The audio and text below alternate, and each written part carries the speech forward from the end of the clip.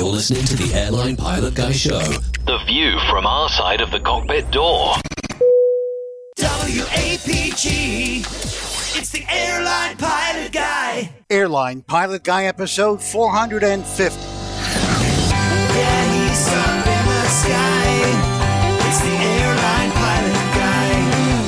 Hello, you're listening to the Airline Pilot Guy Show, the view from our side of the cockpit door, with your host, Captain Jeff, broadcasting live from Studio 1A at APG headquarters in Roswell, Georgia. Today's show is recorded on Thanksgiving. Yeah, he's up in the sky. It's the Airline Pilot Guy. Picture light and he's flying by with the Airline Pilot Guy.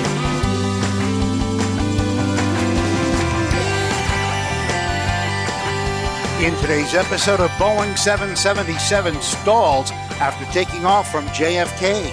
The FBI arrests the suspected operator of a drone which hit a Los Angeles police helicopter. More news, your feedback, and today's plane tale, the average pilot. So get all settled in, tray tables and seat backs in the upright and locked positions, electronic devices powered on. I'm Radio Roger, and Flight 450 is ready for pushback.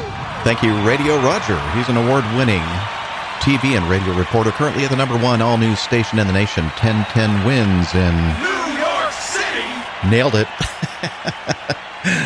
Third show's a charm. All right.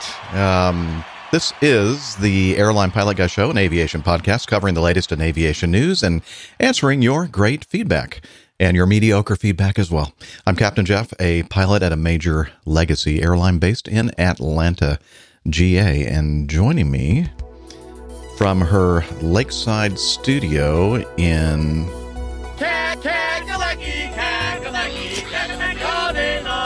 South Kakalaki, Dr. Skydiver, marathon runner, strength training junkie, IPA connoisseur, and commercial multi-engine instrument rated backstabbing jumper dumper, Dr. Steph. Hey, Captain Jeff. Happy Thanksgiving. So glad to see you guys. Can't think of a better way to spend the morning of this holiday. Right. Yeah, we can all see through those lies. Well, I tried. Yeah. All right. And also joining us from a studio in the Valley of the Sun. He's an airplane mechanic, Breitling Cognoscenti fitness hound, and international air freight captain. It's Miami Rick. Hello, everybody. Not out on the road this time. Happy to be back. Looking forward to another great APG, and happy Turkey Day to everybody. Yeah, thanks. Great to have you on with us again. And also joining us from across the pond in the old world is studio in the English countryside, professional photographer, former RAF, RAAF fighter pilot, retired captain for an international airline based in London. It's Captain Nick. Hi. And this Thanksgiving's Day, I don't quite understand. Is it thank you for leaving us? Yes, we're thankful that we're not part of your empire. One of the many things we're thankful for. Exactly, among other things. Anyway, I gather you've slaughtered millions of turkeys just for this particular day. Is that right? Yes, Yep. with our guns on our AR-15. Great. Love it. Wouldn't have it any other way. Brilliant. Well, have fun chewing on the carcasses. Thank you. Will do. Looking forward to it, actually. Actually, I probably won't have any turkey at all today. I know it's hard to really describe, but it's an odd situation over at my house. But Well, we're having a very small Thanksgiving, and I've heard that there were multiple turkeys being brined the other day. So I'm not really sure what army we're trying to feed, but I'm up to the challenge of consuming my allotted portion of turkey. Well, eat a great portion for me as well, if you don't mind. All right. Let's move on right away to this week's news.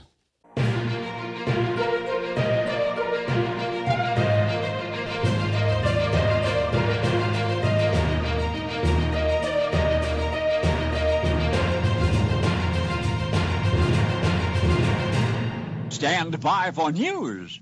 Okay, last week we talked about the, I forgot to get the little sound effect, the Volga AN-124 that had the catastrophic engine failure and some issues with a couple of the other engines as well. Well, The VD, we're going to call it VD Group. Ooh, that's probably not appropriate. Has put safety first and made what it called the responsible decision to ground all its AN-124s following a recent incident at Novosibirsk. Ooh. Well, where were you last week, Rick, when we were trying to pronounce I've been all to these things? Novosibirsk, and there's not a lot going on there, but interesting place. Apparently you've been there. Or not. Oh, I have. I've been to Novosibirsk. Oh, good. Cool. Yeah. Anyway, they made an emergency landing after an engine failure. The carrier today filed a letter with the Russian aviation authorities to notify them of the decision to ground its 8 operational aircraft immediately. This is a well-thought-through decision. We want to be proactive and preemptive and demonstrate that we are a responsible airline where safety comes first. According to Konstantin Vekshin, Chief Commercial Officer. We have not received any official notifications or service directives yet, and there are no preliminary conclusions, so we have to suspend the entire AN-124 fleet with immediate effect. They had their hands full last week when they, around 1,000 feet above the ground, they lost the number 2, and then we're having issues with 3 and 4. It cut through cabling, took out the electrical supply, resulting in loss of communication, all electrical systems, instruments, brakes, and thrust reversers, making the runway overrun unavoidable, according to the Aviation Herald.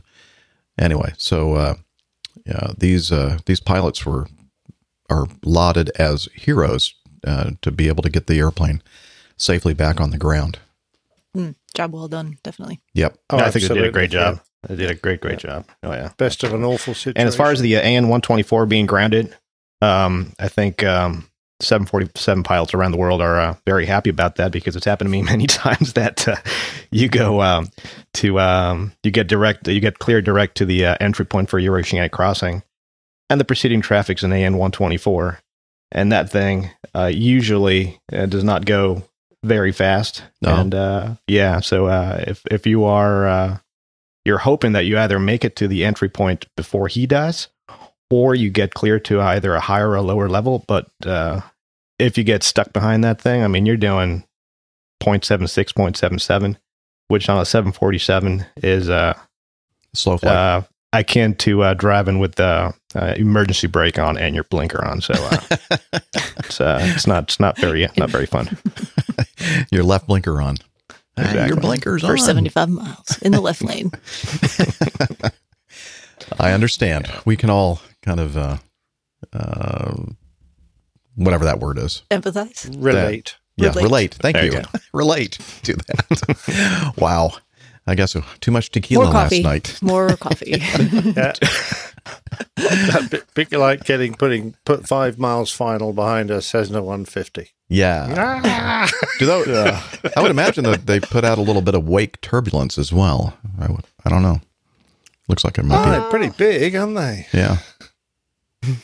Probably something you wouldn't notice on a 747.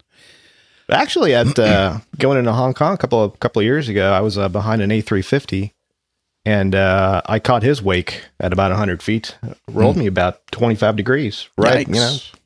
Just Ouch. before the flare, and Ouch. I was like, "Really? That thing did that to us?" And ever since then, I proceed with caution. Yeah, I think Airbus designed it that way, Rick. It only affects 747. I can totally see Pierre doing that. Very clever of them. I don't know how they did it. All right, let's move on. Speaking of, well, we're not talking about 747s in this case. We're talking about a 777. Now, the headline, as Roger said in the opening here about the 777 stalling, it didn't actually stall, but it got a stall warning. Let's see.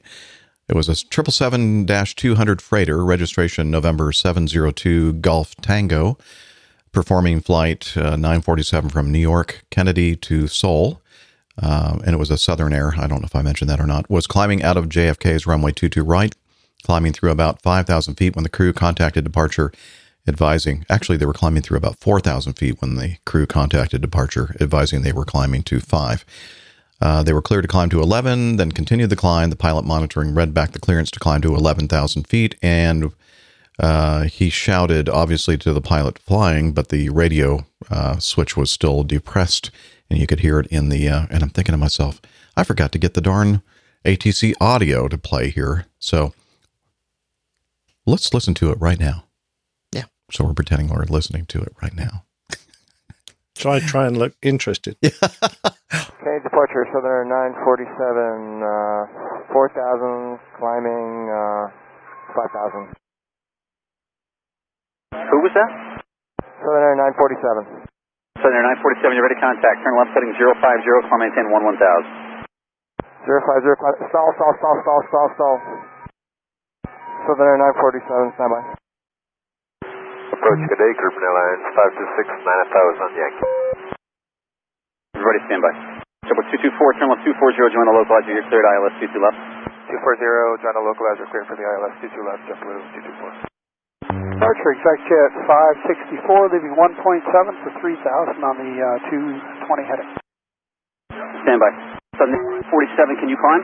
Southern 947, stand by. Southern 947, may please get a new altitude. Yes, say again, Southern Air, you're good now?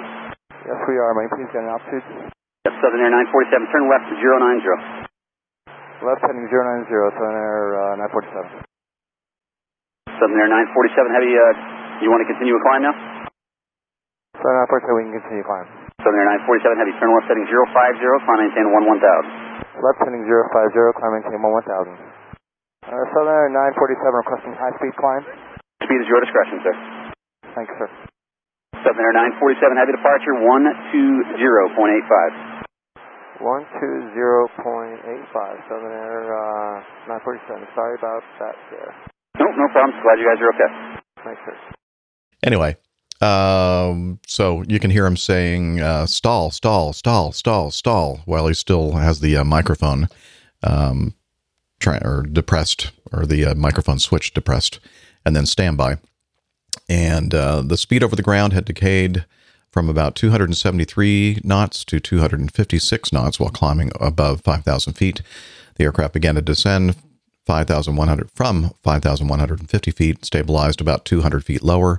In the meantime, the controller received several requests from other aircraft and just replied standby to the other aircraft. The controller queried about whether they were ready to climb now. The crew again replied standby.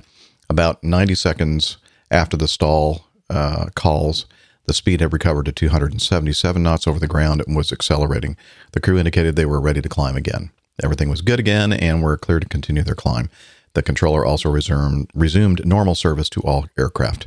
The 777-200 continued their flight to Seoul, where the aircraft landed safely about 14.5 hours later. So I'm thinking this 777, there's probably something done to it by somebody who had flown it a couple of years ago. Well, and I don't know what it is, but I'm sure it has something to do. I don't know, but it wasn't me. But you have flown that airplane, haven't you? Yeah, this particular jet. I have a lot of history with this particular jet. I guess saw her be born, I guess, at the factory. Mm-hmm. So this used to be so at the bottom of the article there it says it's used to be 776 Lima Alpha. No, this used to be 778 Lima Alpha. And so the registration on that is actually wrong. So we're looking for that 50%, but 778 Lima Alpha that it used to be. And so the cool thing about this airplane is that before switching over from I guess I can say it now, Land Cargo, where I used to fly, to Acme Giant, I delivered this particular aircraft from Miami to Cincinnati. So I did the final flight of this jet as a Land Cargo aircraft, and when I did it, they'd already taken the star off the tail, so they had to change the livery out slightly, and it still looks the same way today. But as far as the 777 and having this happen, I mean, it's interesting because it's I can see a lot of things going on here, and I'm not. I mean, obviously, I haven't seen the data on it, and I wasn't there, so I don't exactly know what may have transpired. But I can see a couple of things going on. First one is the fact that you're taking off from one of the busiest airports in the world, and if for those of us who have flown in and out of the 3 major airports in the New York area, there's a lot going on all the time, so you have to be on your game. Another thing here is the fact that you're talking about a flight from New York to Seoul, a flight that I've done many times, upwards of 15 hours. So that means that you are at maximum takeoff weight, taking into account freight and fuel, and if not at maximum takeoff weight, very, very close to it.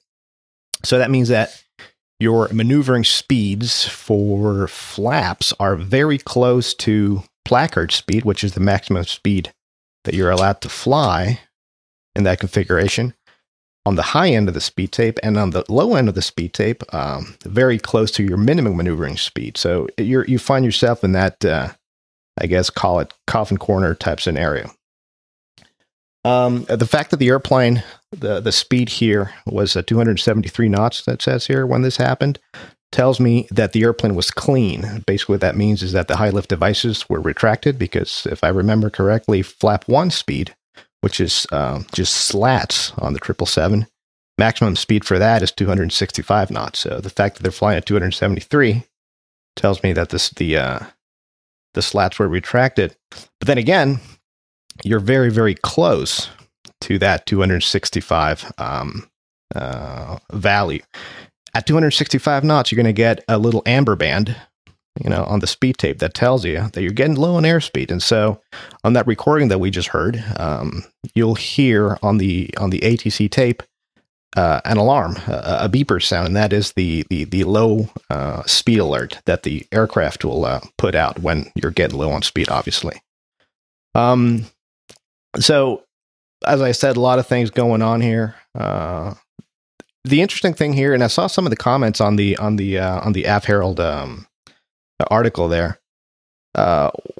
One person there suggested that perhaps they were climbing in vertical speed mode, which is one of the modes on the autopilot flight director system. That is not the case, and I know that for a fact because standard operating procedure on the Boeing 777 dictates that you have to take off with the vertical navigation or VNAV portion of the autopilot engaged on the ground. Basically, what that does, what VNAV does, is it manages the vertical portion of the flight from climb to cruise to descent. And in the climb, it's important to have VNAV manage your speed, because as you begin to clean the aircraft up after takeoff, by cleaning it up, I mean you start retracting the high lift devices.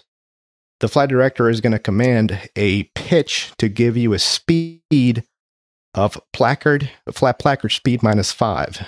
So as long as you follow the flight director commands, you won't go fast, so you won't overspeed the flaps, and you won't go slow, which means you won't put yourself in this situation. So now the only other thing that I think may have led to this type of outcome is the fact that the pilot flying may have been hand flying the thing. The pilot monitoring was talking on the radio, changing frequencies, trying to find out what the departure frequency was, because that was an issue. He may have had to look away from this primary flight display and, just forego for a second his duties as a PM, monitoring that flight path, and gotten overwhelmed with all the things going on. And also he also had to make the changes on the mode control panel for heading and altitude.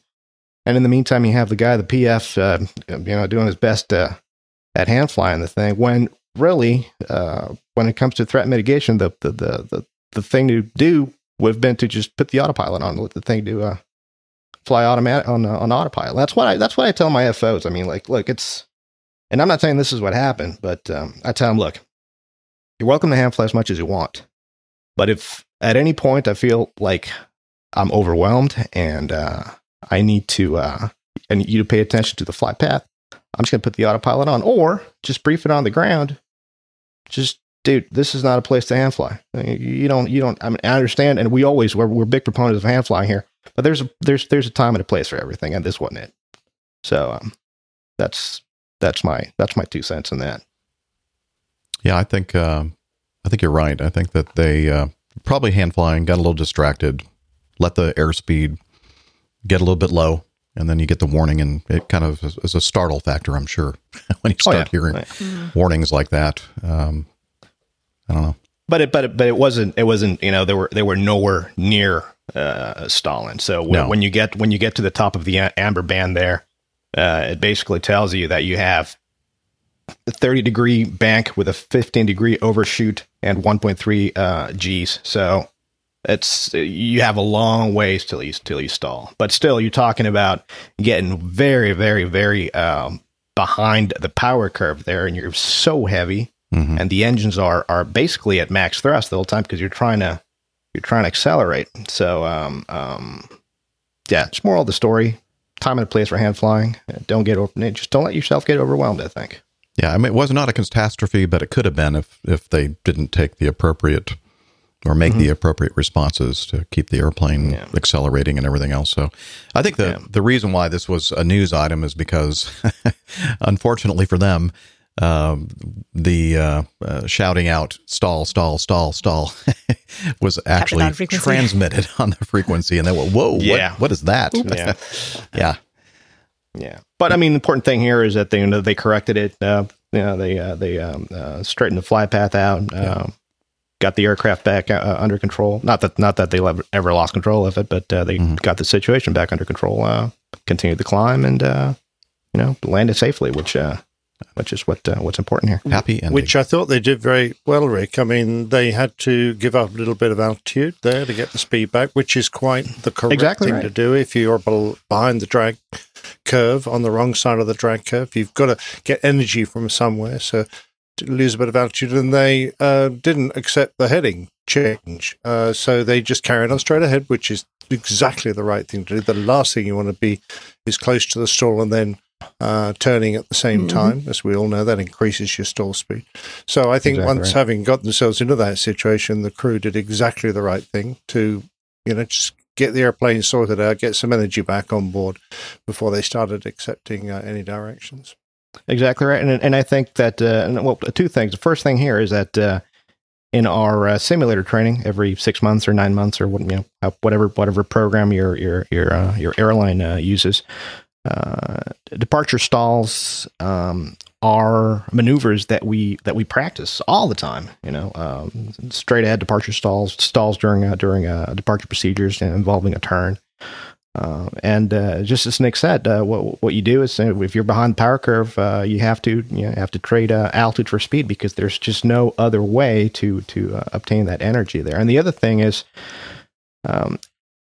myself, and this is a personal preference of mine, when I'm very, very, very heavy and there are turns involved, I always leave the leading edge devices out, so the slats out, because as Nick said, when you're banking and climbing, or banking and maintaining level flight, your load factor increases, which increases your stall speed. And so if you find yourself, I see a lot of times people going from flaps 1 to flaps up at heavy weights during a turn.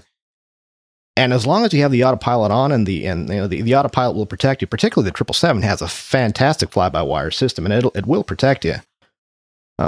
But if you take away that protection from the automation, and you find yourself hand flying this thing, unless you are dead center on that flight director, you're just asking for trouble.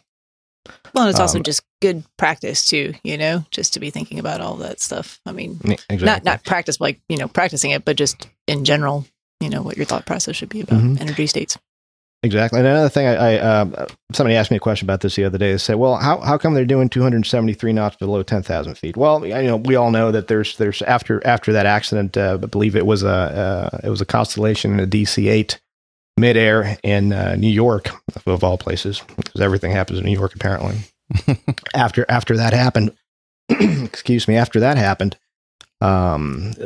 norm became that below 10,000 feet, max speed's 250 knots. Now, you can request speed relief or a high speed climb, and basically what that means is that you're allowed to fly above 250 knots, below 10,000 feet, and ATC, particularly and at big airports. I mean, you're talking about an airport that sees constant traffic of, well, not so much anymore, but you're talking about heavy jets, 380s, 747s, and the like. And these airplanes at very, very high takeoff weights cannot fly clean at 250 knots or less. So ATC understands that. You ask for relief, you will, 9 times out of 10 get it. And that way you'll be able to fly, at 200. It's usually on Boeing airplanes is a VREF 30 plus 100. So in this case, a VREF 30 would have been 173 knots plus 100, or whatever your clean airplane speed is. So, that's basically that they'll allow you to do that. That's an interesting discussion, because a lot of people would say, well, even if air traffic control tells you it's okay to go above 250 knots, technically the regulations are still being you're still busting the regulation. Exactly. And if you climb out of for the Germans won't allow you to do it.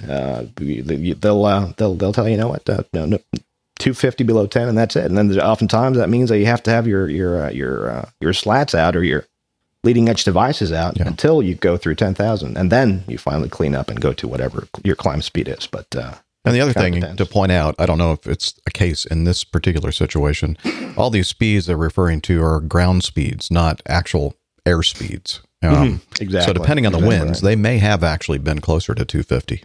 I don't know what the winds were at the time. So no, yeah, I tried to look at the what the weather was and conditions and all that. I couldn't find anything. But I mean, if you're talking about 5,000 to 11,000 feet.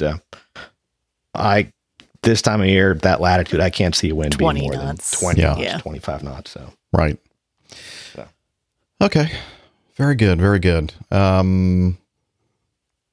Let's move on to this next item. A serious incident involving a 747, an Atlas Air 747-47 UF aircraft.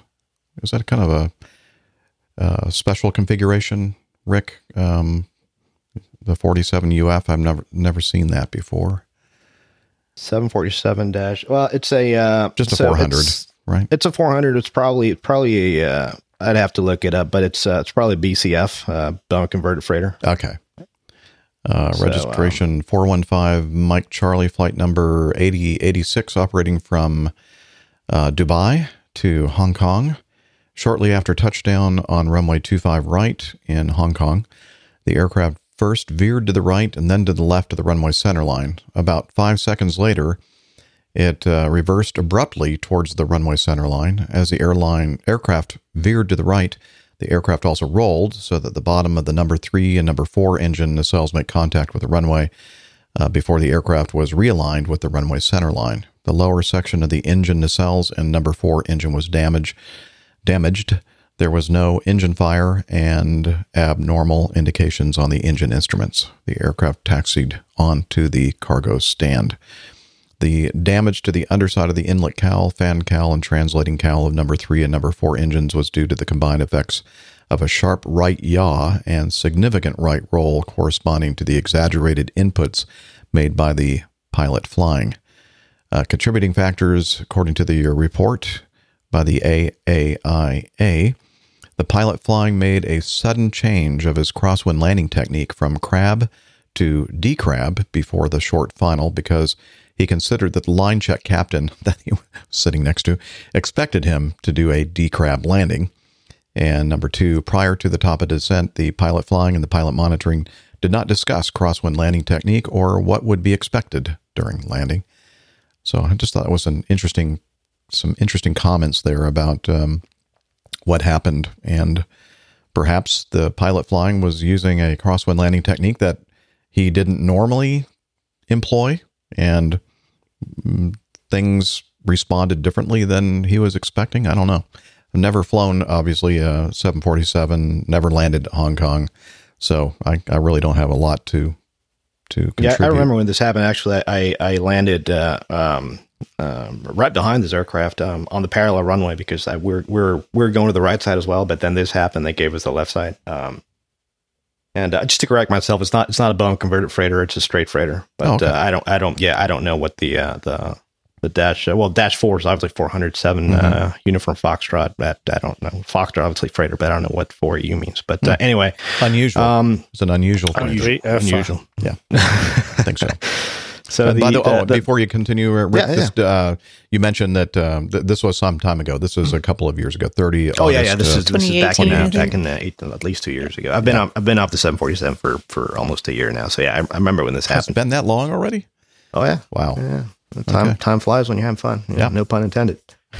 So the 747 is a very interesting airplane in crosswind conditions. Now, the 400, you're talking about a wingspan of 212 feet 7 inches. The Dash 8 has got 225 feet, and then you have engines slung in pods under the wing. So airplanes like these are airplanes that are very finicky when it comes to crosswind landing technique. And in the simulator, which it's another one of those maneuvers we practice all the time. And my good friend John Jester, who's probably watching, will be able to attest to this. Yeah, he's in the live audience. we like to shout out to John, good friend of mine, good guy. Yeah, we like to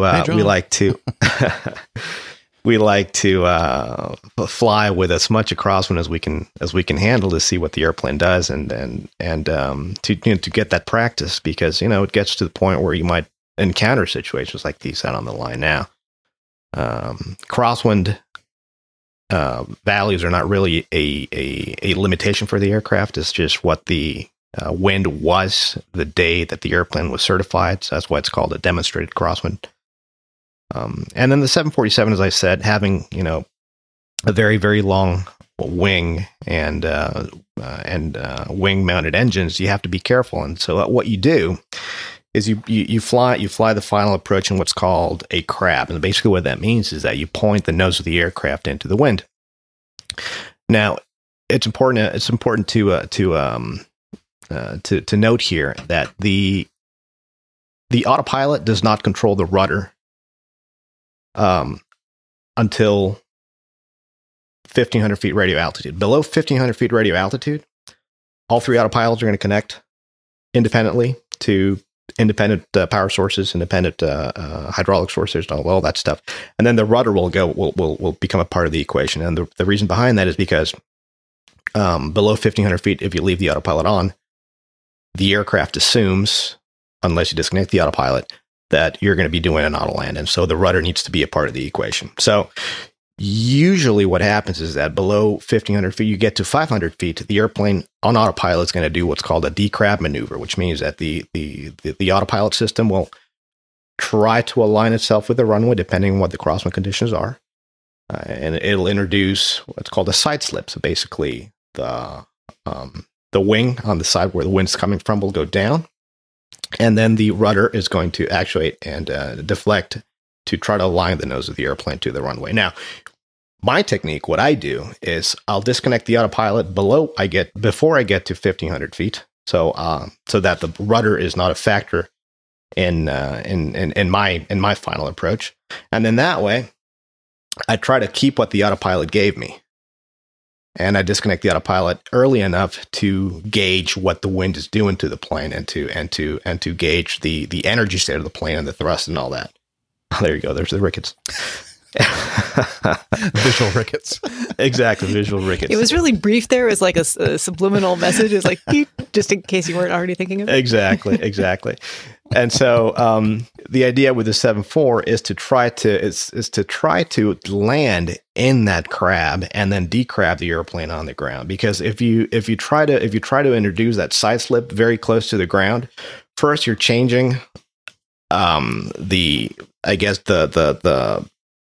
your path vector over the ground, and you're introducing flight control inputs very close to the ground.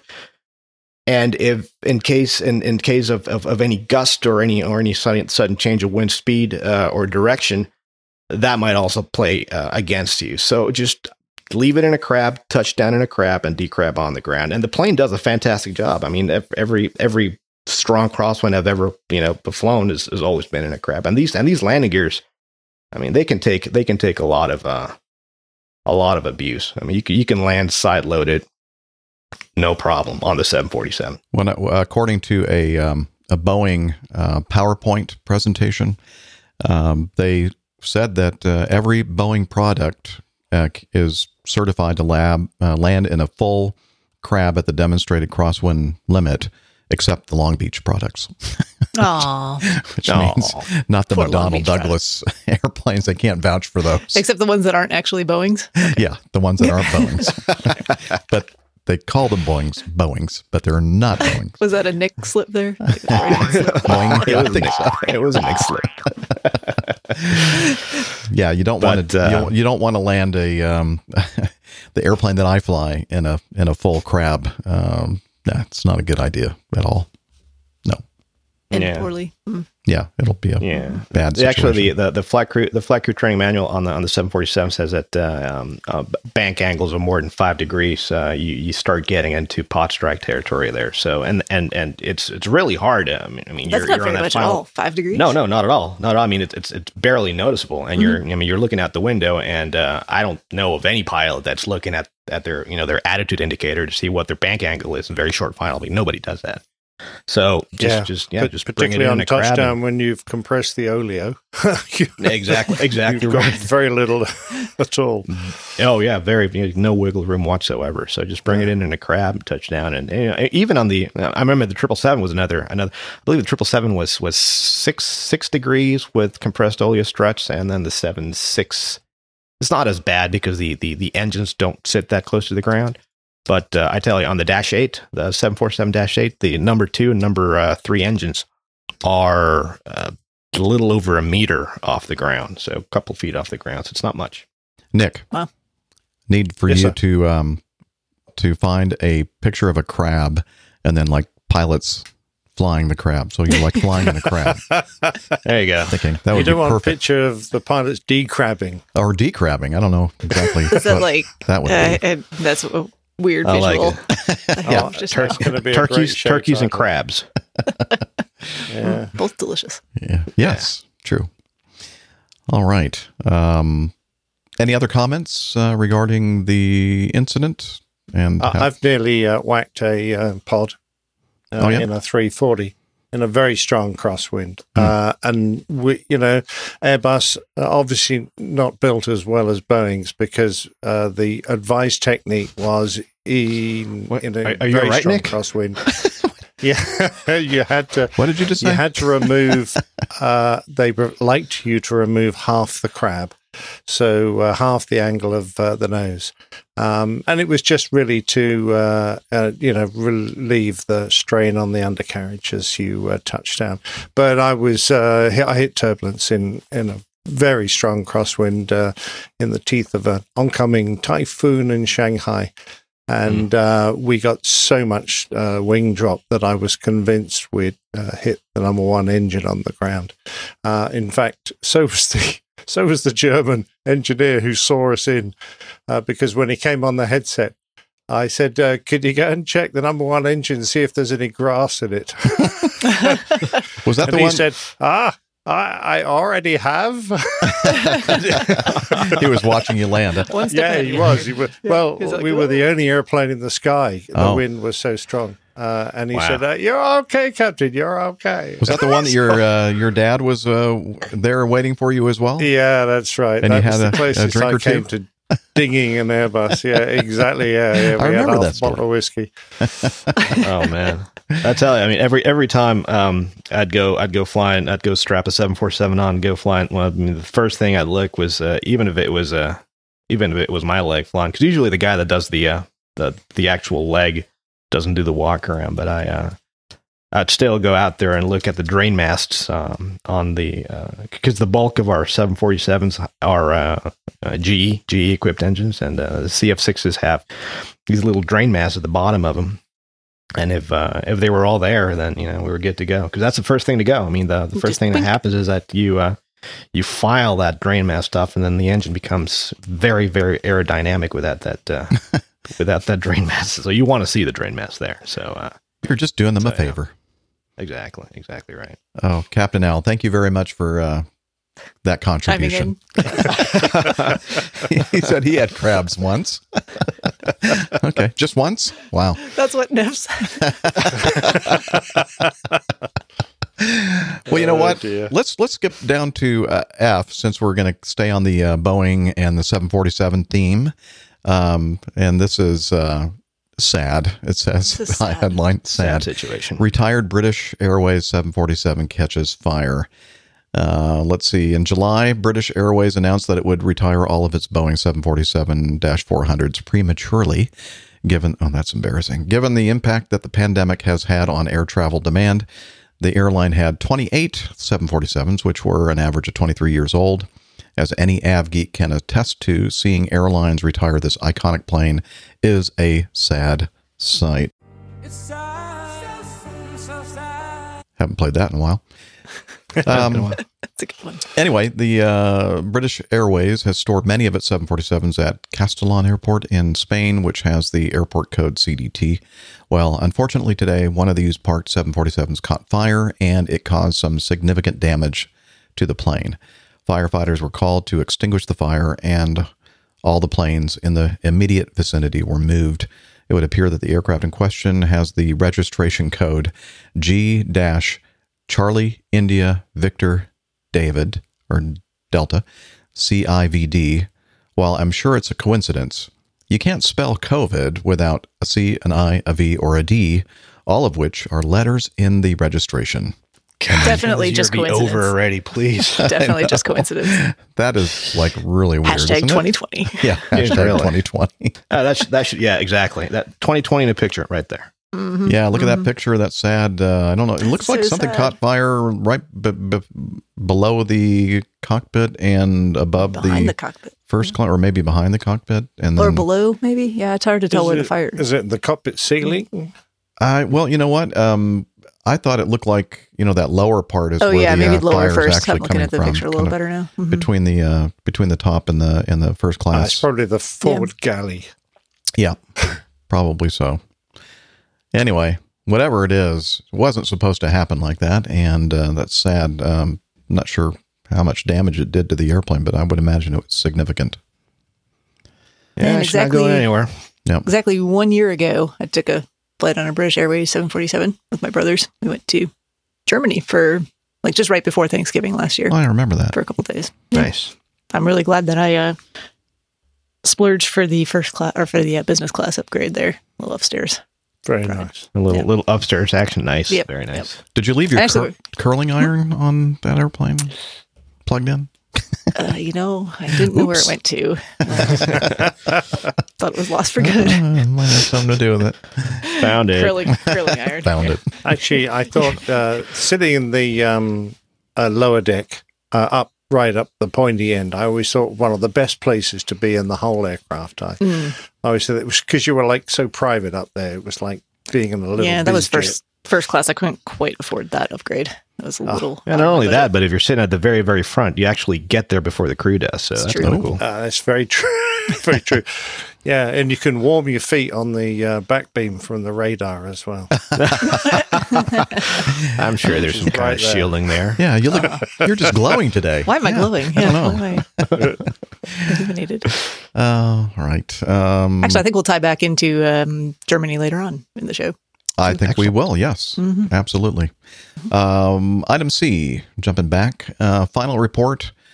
And I believe we did talk about this shortly after it occurred, originally January of this year, of the old hashtag 2020, where a Emirates A380 over Mozambique encountered turbulence associated with convective activity.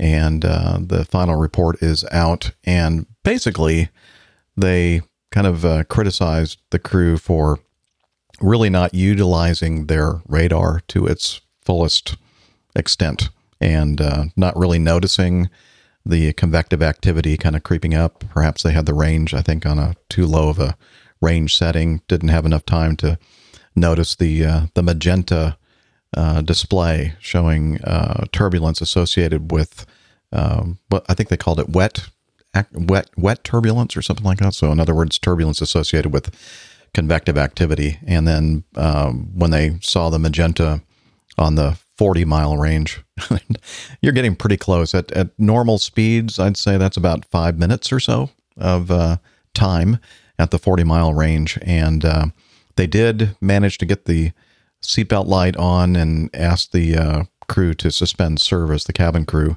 but they didn't have much time to accomplish all of that. And there was a serious passenger injury. But the final report is issued, and basically, as I said, kind of spanked them a little bit for really not paying close attention to the fact that they knew, when they planned the flight, that they would be flying over convective activity over there off the eastern African Mozambique area of the continent. And I mean, you're talking prime ITC right there, right through that belt there. So, oh, absolutely. Yeah. If you're going to get it, that's where it's going to be. Oh, absolutely. And they've got one of the world's most sophisticated radars fitted to an airliner. So there really is very little in the way of excuse there. Mm-hmm. Let's see. I find that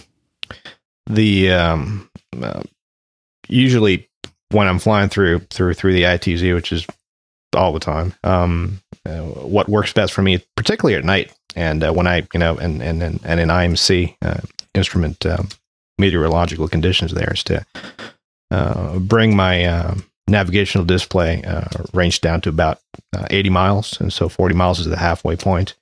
And I'll have my FO fly in 160 miles, so where 80 miles is the halfway point. And then that way you can kind of, see what's coming on the FO screen. And then on my screen, I can kind of fine tune. And then another thing, little trick that instructor pilot taught me many, many years ago while flying through between North and South America, which was what I used to do, majority of the time, was that when you are anticipating weather deviations because of convective activity or CBs, particularly in Boeings, there is a knob around the head and select button where you can select what your bank angle is going to be, only for the head and select mode of it. And they used to tell me, always, when you're flying around these areas, always put that head and selector bank angle selector to 25 degrees, so that when you begin a turn,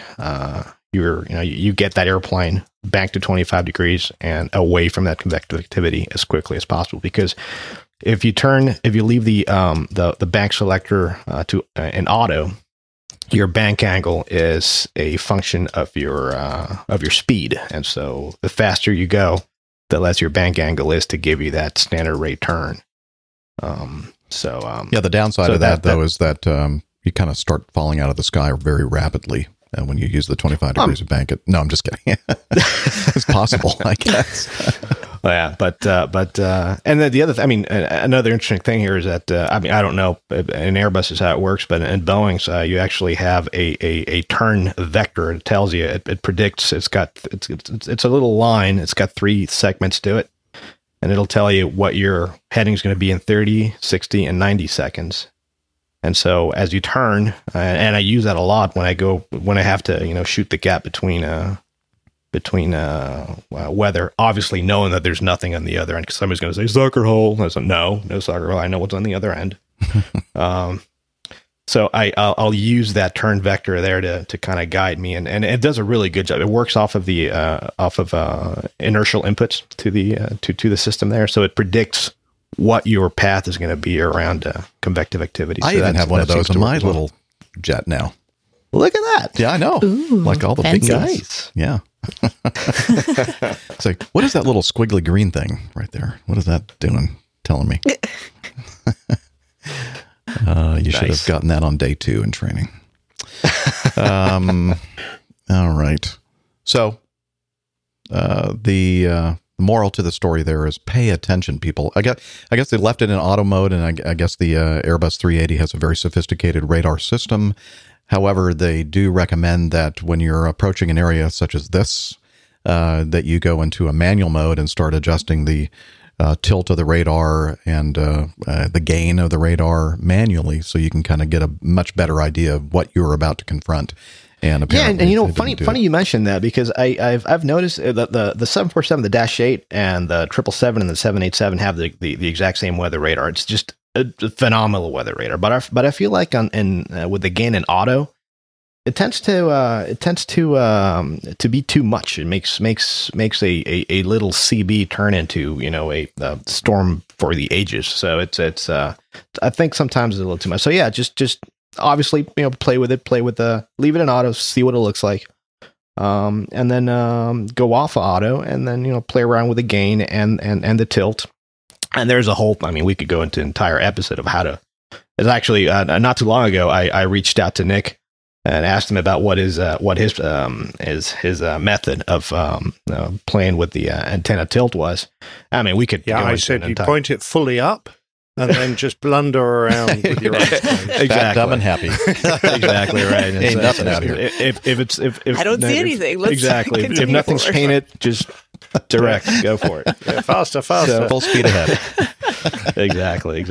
But yeah, just play with the game, play with the tilt, and see what works best. Because as I said earlier, sometimes auto gain it really paints a picture that's not at all what's out there. So it's a bit too much. But yeah. I was very much the same way, Rick, because I think to have it on high gain for detection, so you don't miss something that's a little growing QNIM that's going to worry you high gain for the detection, and then once you've seen something, you go, right, let's tweak it down and try and find the accurate limits of it, and then use the scanner tilt to try and find the top and bottom of it, and assess the damage, and then start thinking about, you know, oh, by the way, we always used to have one scale on 80 miles and the other scale on 40 miles. So one pilot was looking long range, the other was looking short range in case something popped up that would be missed.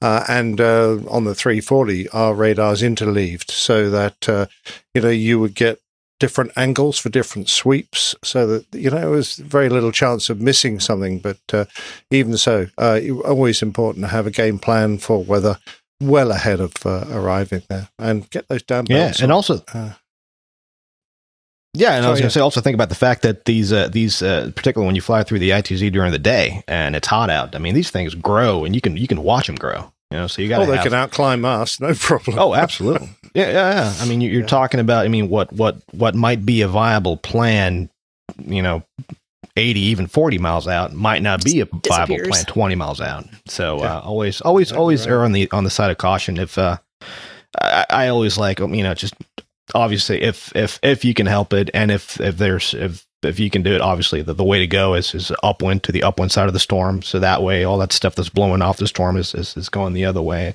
But if you can't, if you have to deviate on the downwind side of the storm, obviously give yourself a wide berth. There's a lot of room to stay away from that you know, hail and turbulence, because, you know, I mean, I tell you, storms are no joke. That's something that you have to you know, be really careful with. Well, this week's and this episode's public service announcement could be summed up by just play with it. The radar, of course. Yep, exactly. If you've got nothing better to do, have a twiddle.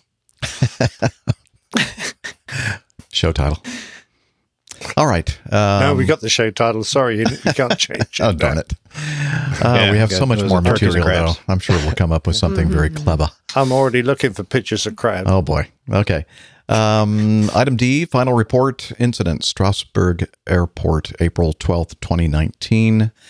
Let's see. I need to make this, enlarge this font. I knew as soon as that started coming out of my mouth, I'm thinking, how do I get out of this? Yeah, good luck. Let's see. Here, let me get out of this.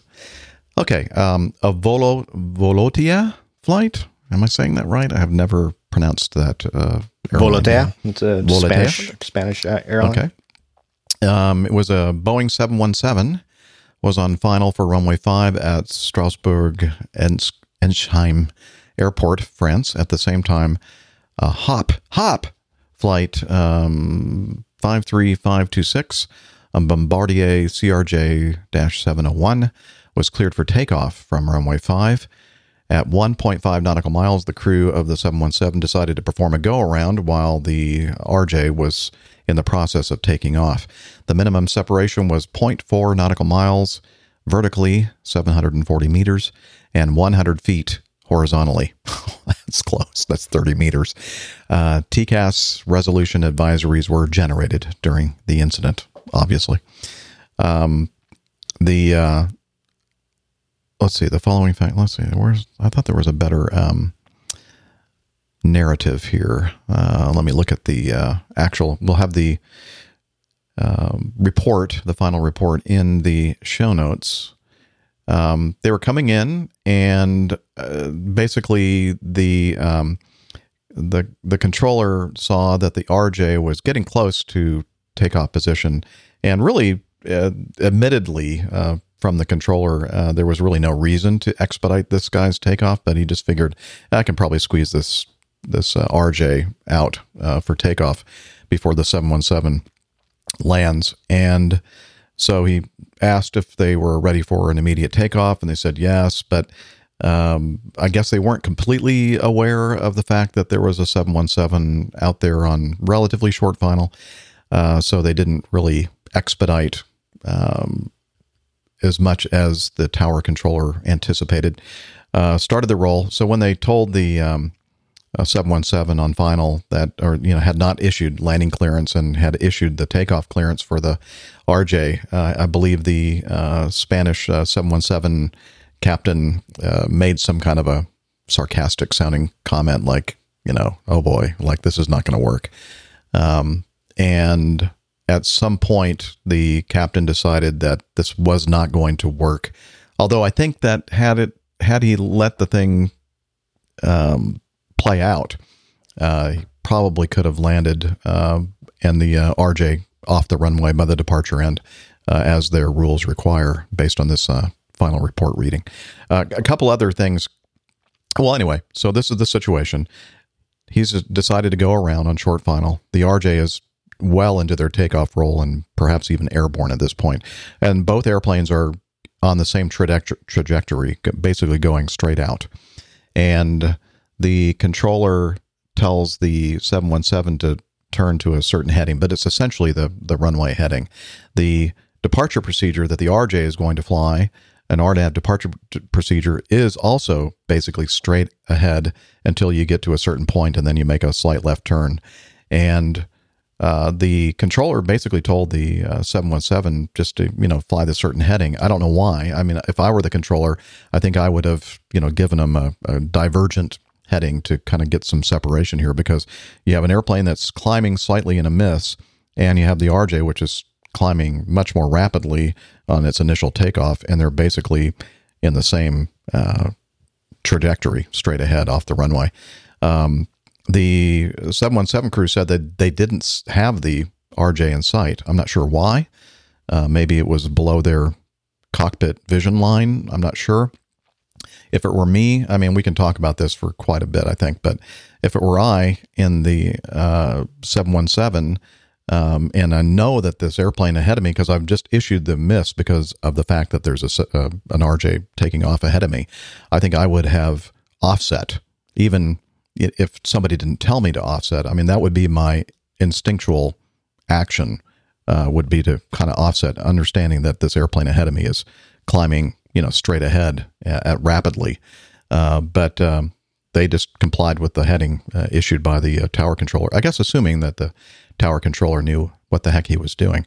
But it became evident pretty clearly shortly after all this transpired that the airplanes were basically heading for the same space and at the same time.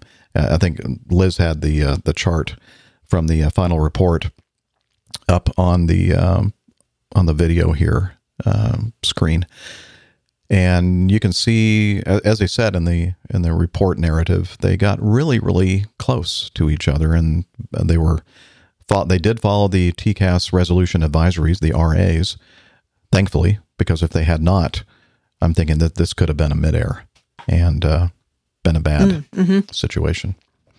I don't know. What do y'all think about this? Oh, the other thing, another factor here, which I think is a critical one, is the fact that the crew of the RJ and the controllers were using French, the language. Yeah, I was actually just going to mention that part of it. Because well, go ahead.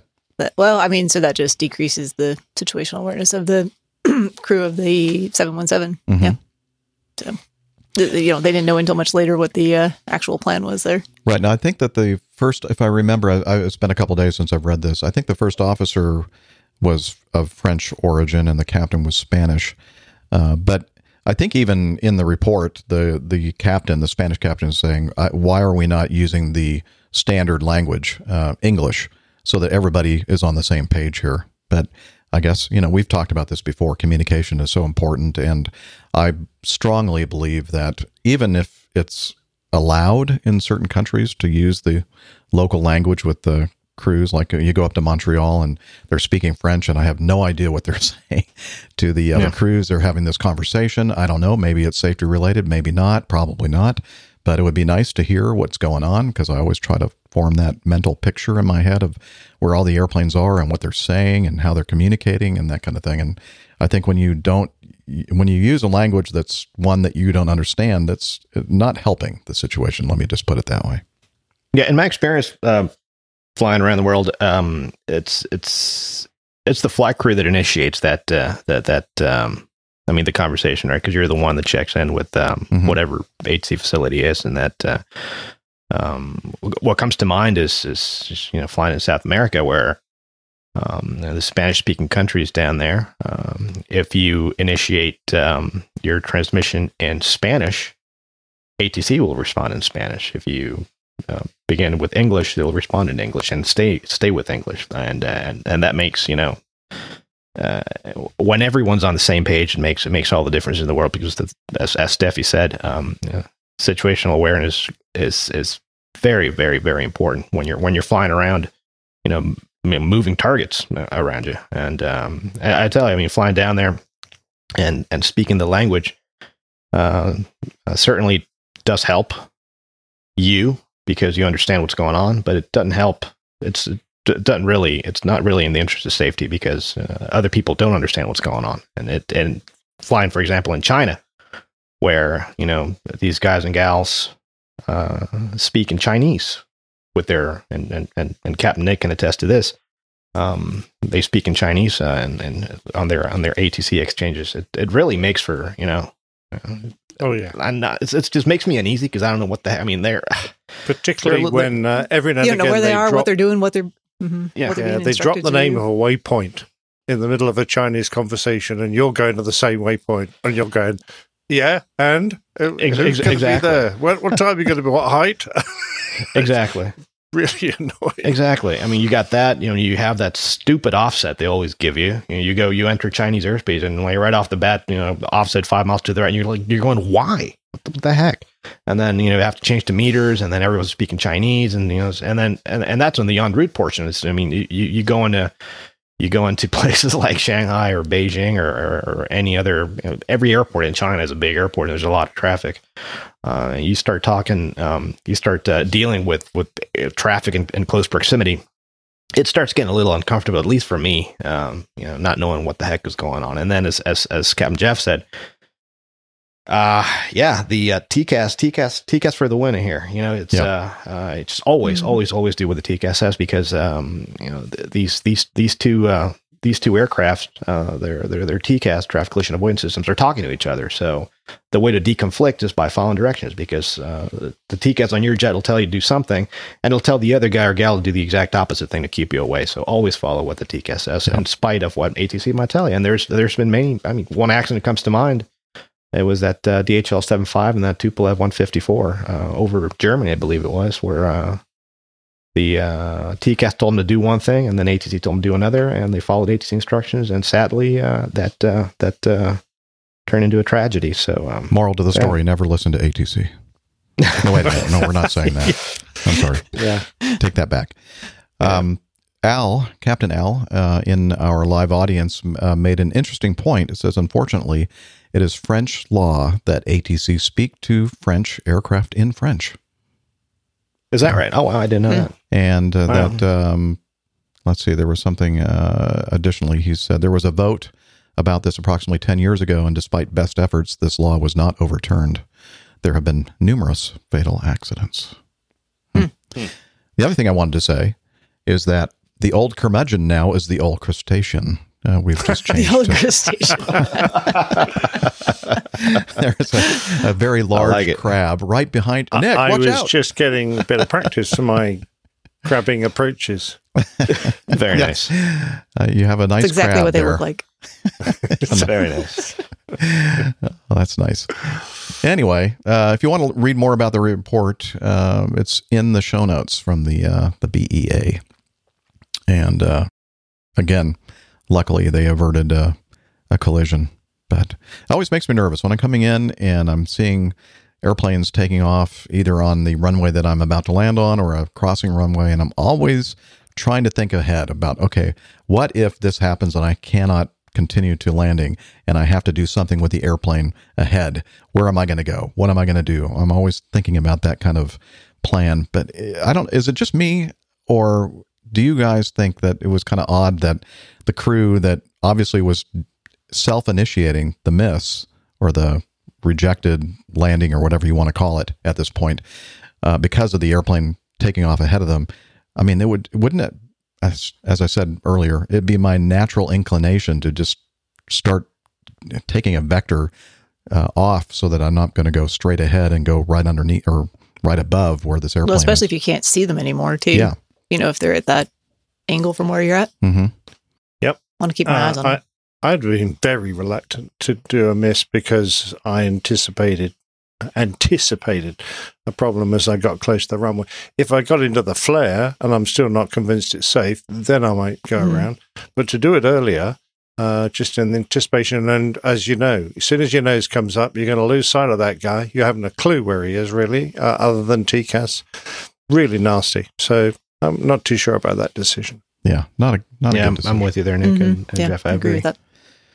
Okay, good. We're all on the same page. And finally, our last item, and I'm trying to find, let's see if I hit this. Yeah, that's it. The vacuum cleaner sound effect. Obviously, this has something to do with drones. A Hollywood man, Hollywood, California, charged after his drone hits a Los Angeles Police Department helicopter. A Hollywood man was arrested Thursday for allegedly operating a drone that crashed into a Los Angeles Police Department helicopter, forced an emergency landing 2 months ago, the U.S. Attorney's Office said. FBI agents arrested Andrew Hernandez, 22, on a complaint charging him with one count of unsafe operation of an unmanned aircraft, a statement said. By the way, this is from the Associated Press. Let's see. The complaint states that the police officers were responding to a burglary call at a Hollywood pharmacy on September 18th, and they requested air support. The police helicopter was approaching the pharmacy when the pilot saw the drone and unsuccessfully attempted to avoid it. The helicopter's nose, antenna, and bottom cowlings were damaged. The complaint states that if the drone had struck the main rotor, it could have brought down the helicopter. Officers found parts of the drone on the ground and a vehicle that had been damaged as it fell from the sky. The drone's camera and memory card led to identification of Hernandez as the operator, the U.S. Attorney's Office said. It wasn't immediately known if Hernandez has an attorney who could speak on his behalf. He was expected to make an initial federal court appearance Thursday afternoon. That's interesting. It's a U.S. Attorney's Office and a federal issue. I wonder why that is. I'm not a lawyer, so I don't understand all the law aspects of this, but I don't know, maybe because it's got to do with the FAA, and the FAA is federal. I think it'd be federal. Okay. That makes sense. Okay. Well, that's good news that they're actually making some progress on occasion of finding people that are inappropriately or illegally operating drones. But again, I don't know exactly. I mean, was this operating illegally? Was it above 400 feet? I'm assuming it must have been. It doesn't say in the story. I think so. No, it doesn't give the details, but if you're away from an airport and you're in your block, keep your drone visually in sight, and as soon as you realise there may be a conflict, you're supposed to get it out of the way. So I don't think there's going to be much of a defence there. Probably not. Nope, I could see my drone, and I continued flying it directly into the police helicopter. Yes. Yeah, it's probably that's not going to go over very well. It's not a good. No. Yeah, you're not going to win that one for sure. Yeah. Okay. Well, that is it for. I didn't skip anything, did I? Because I did. I kind of skipped around. I just want to make sure that we got it all. I think we did. Okay. So now that means it's time for us to get all caught up with what has been happening with everyone since our last episode, the Getting to Know Us segment. I'm doing that because I don't remember the words. So let's see. Last week, the words are getting to know you. Well, I know that part, but we were already on the second. We were on the second stanza. Just keep going over like that. Okay. Well, I probably had some idea what the words were. I just felt like doing do. It's much easier for me. So last week we were mentioning that Rick wasn't with us, and we weren't actually sure exactly where Rick was at the time. But I don't know. Do you have any idea where you were, Rick? Well, I packed my ukulele, and this is a nice recording of Rick singing, and my layover here, and well, it's as everybody knows, it's high season right now for us freighter guys and gals, and so I put in for a little overtime flying, and I was shipped over to Hawaii for a couple of days for an overtime trip. So that was nice. And again, I wanted to say, I mean, it's and I apologize because I mean sometimes flying gets in the way of the podcast, and I know how rude. Sometimes that happens, and but yeah, it was good. Nice little trek across the Pacific Ocean there with a bit of a chatterbox sitting by my side the whole time, and that was interesting. Not that I don't like to have conversations in flight, but if the flight's 5 hours long and it's 3 hours and 45 minutes and you're still going at it, it's you lost me about 2 hours ago. I know. You just need the recorded responses. Exactly. So I was. Jeff and I were trying to figure out how to deal with that, and so I figured I'd wear these cans, my headphones here, and put a sticker on the right side that says "Shut up, please." Shut up. I sent Rick a little excerpt. Look, I don't want to be rude, but I'm not much of a conversationalist, and I'd really like to finish this article. A friend of mine wrote it, so don't let me stand in your way. Please don't let me stand in your way. The last thing I want to be remembered as is an annoying blabbermouth. Yeah, that's from the movie. Probably one of the best Thanksgiving movies out there: Planes, Trains, and Automobiles. Oh yeah, that's on the it's on the menu for today, actually. Awesome. So yeah, TV last night. Yeah, that's what I've been up to. Just flying everybody's Amazon orders around.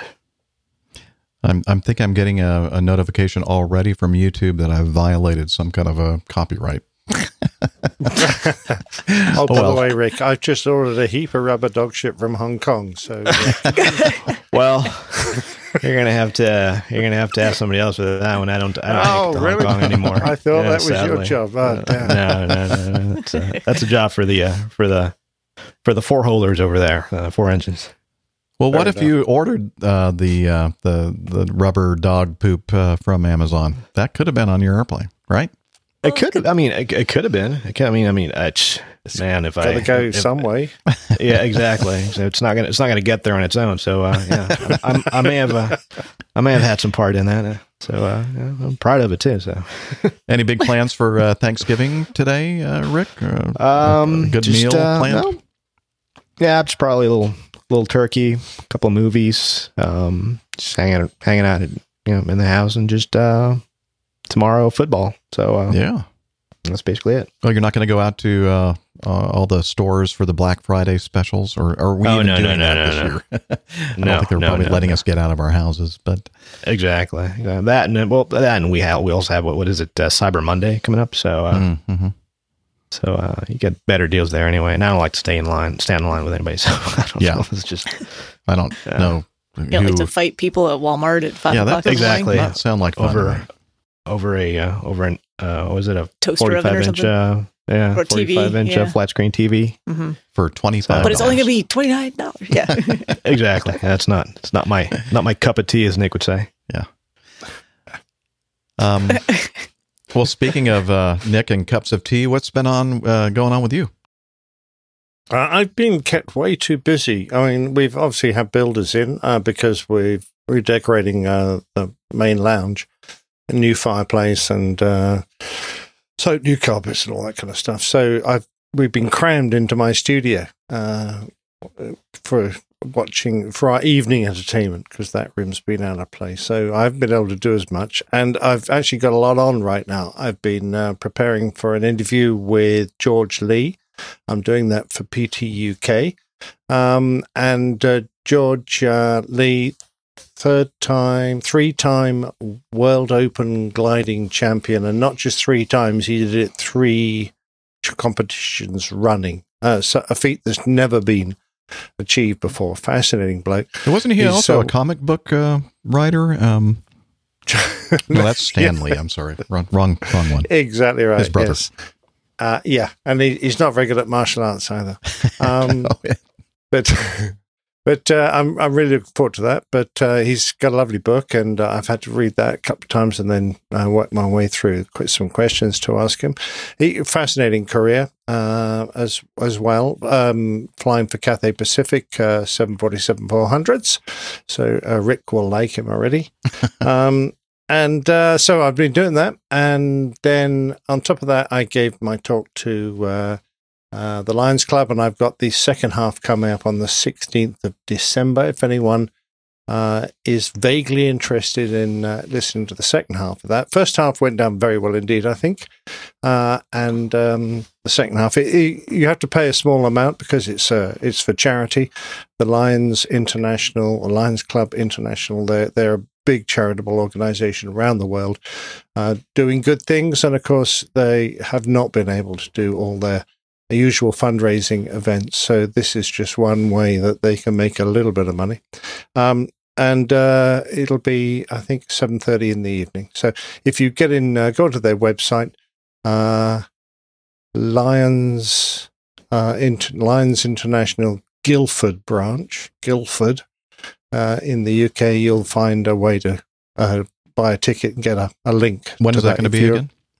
16th of December. Okay. So why don't we do this? If you could give me the link for the folks to head to, and then they can get an invitation or a special link to watch it. We can put that in the show notes. That's a great idea. I'll give you the link to their website. Okay, great. So that's coming up. And then, amongst other things, had a contact from the lovely Andy Watson, who is involved in the United Kingdom with the Training Corps, the Air Cadets, a youth organisation, air-minded youngsters.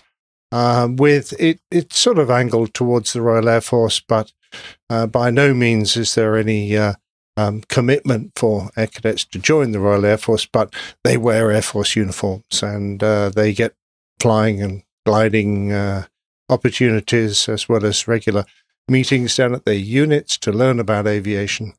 And Andy is involved with them, and he has contacted us saying that he has been trying to do a sort of virtual exchange with the CAP, the Civil Air Patrol in the United States. Now, they've got a cadet branch as well. So, in fact, I'm not quite sure if the whole is CAP. I don't think it's all cadets, because I know Armando is a senior member and he's not a cadet. Nope. Anyway, their younger version, the youngsters that are part of that, particularly in Kentucky, they've been units have been getting together and, just communicating, telling everyone about where they are and what they do. They're hoping to have a Christmas quiz, and they've invited members of the Airline Pilot Guy show, because Andy is very nicely one of our listeners, to help be quiz masters or perhaps team captains. We're not sure exactly what part we're going to play, but that's going to be a bit of fun. It'll be on a Sunday between now and Christmas. We're not sure when, but if you're interested, I'm not sure. I'm pretty sure this will be in-house, but certainly I think it may be that some people can watch in as an audience. I don't know, but sadly you won't be able to take part. But anyway, that's going to keep us busy. We can always tweet something out if that's something that people can tune in to. Right? Yeah, exactly. So Andy, by the way, is not only is he an RAF officer with the Air Cadets, he's also a Duke of Edinburgh Award Scheme leader, which, for those who don't know, outside of the United Kingdom, that is a sort of outward bound organisation run by the Duke of Edinburgh. And you can go for different levels and do different achievements, whether it's simply just going for a walk and navigating your way across the countryside, or up to the level of sort of mountaineering and survival courses and this kind of stuff. Very good. And he's also acquiring the skill of a formal mountain leader. So that's another high level of responsibility for him, but I'm sure he would have fun with that. So good luck to you in all your endeavours, Andy, and thanks for inviting us on board. I know Steph's thinking about it. I'm sure Rick would be interested if he's in the country, and Jeff is also interested. So we'll hopefully have at least some of us on board for that to have fun with the kids. Very good. Very good. As I said, we'll have a link to that when we get it, and more information in the show notes, and follow us on the social medias, and that way you'll be able to also be apprised of that sort of thing. Steph, your turn. Yeah, my turn. Yeah. So in the last week, what have I been up to? Did a bit of flying last weekend, so that was good. Saturday was beautiful. Sunday was nice, but quite overcast. I was tasked with flying. There was a canopy course being held at the drop zone. So a little bit different. They usually only want to go to 5,000 or 6,000 feet, sometimes only 4,000 feet AGL, because the goal is just to do their jump and do all their canopy work and work on improving canopy flying skills. So it's a lot of up and down and up and down and up and down because those are shorter flights. So stayed busy doing all of that. And actually that worked out well on Sunday because the ceiling was about 5,500 feet most of the day. So we were able to get the canopy course completed, but they weren't able to do a lot of like tandems and other fun jumps. So I stayed busy, and that was good. Flying the Kodiak, and actually probably the last time that Kodiak might be flying skydivers, interestingly enough. We were using it. It was on lease to us, and it was for sale the entire time and has been sold. And I think it is being converted back to just regular passenger carrying, and it's going to South Africa is the plan. So I'm sad to see the Kodiak. What a shame you can't take it there. That's going to be an interesting flight. Yeah, would be a little bit of an interesting flight. Yeah, exactly. I went up to Chicago to have the seats and everything else put back in it, and take out the jump door, put a regular door back in. Probably put a big giant fuel tank in that sucker too. So there's that. I don't know. I have to work on getting checked out in the Caravan and other aircraft now, so not too big of a deal, but it was a good weekend overall. Actually, one load in the 182 as well towards the end of the day, just for fun. So, what else since then? Just still the same, busy, working, Thanksgiving Day today, looking forward to a nice, kind of appropriately socially distanced and small gathering with my neighbors. We're going to combine our efforts cooking. Actually, they're doing like 90% of the cooking, and I'm just contributing some rolls and an appetizer in the form of like some cut up veggies and dip. And I made some deviled eggs, which I'd never done before, and they turned out pretty good. Love deviled eggs. And I also tried to make a pumpkin pie, which did not turn out very good. So after we're done here, I'm going to try another one. And or you can just go to Publix and get one. And say, I do have a purchased one from the grocery store just in case it fails. Yeah. Oh yeah. But I've got enough. I have enough extra pie pie crusts and pumpkin pie, canned pumpkin pie. Then I'm going to try one more and see. I do not claim to be a good baker, chef, cook. That's not my skill set. Earlier, you were talking about canapes, and I was thinking, oh, this is an interesting cooking segment we're talking about here. But then I realized you were talking about parachutes. Canapes. Okay, gotcha. Yeah. Gotcha. Slightly different. Yeah, a little bit different. So, the latter are not as tasty. No, yeah, it would be a bit edible. embarrassing if you pulled your ripcord and out came a vol au vent. Yes. A little stringy. A little inconvenient. Yeah. So yeah, that's what I've been up to. That's kind of the plan. This weekend looks really nice as well. So, and unfortunately, I got talked into working tomorrow, which I'm not really happy about. Well, I originally had plans to, I think all of us had different plans for the holiday this year, and they got scrapped. I'm not traveling or doing anything, and I kind of got. I passed my practice manager in the hallway, and she goes, "Oh, are you going anywhere for Thanksgiving?" I'm like, "No." And she goes, "Oh, can I put you down to be in the office then on Friday morning?" I was like, "What?" Wait, did I say yeah? No, I mean, no. And I'm really regretting it because it's supposed to be like mid-70s and sunny all day tomorrow. But that is what it is. And they're like, well, no one's going to show up. I'm like, you have 10 people on the schedule. Some of them are going to show up. Yeah. Probably all 10. I mean, I'm not complaining. I like my job, but I was looking forward to a day off. I'm just going to have to take a different one somewhere else. Oh, well, we have faith that you will. Yeah. All right. So anyway, that's it for me for the most part. For me, haven't been doing anything since our last episode. Yes, you have. Well, I mean, I've been doing a lot of stuff behind the scenes and been obviously involved in my singing. But other than that, really nothing. I don't have, I'm technically on vacation right now. Vacation ends on Monday, and then I go out on a trip on Tuesday.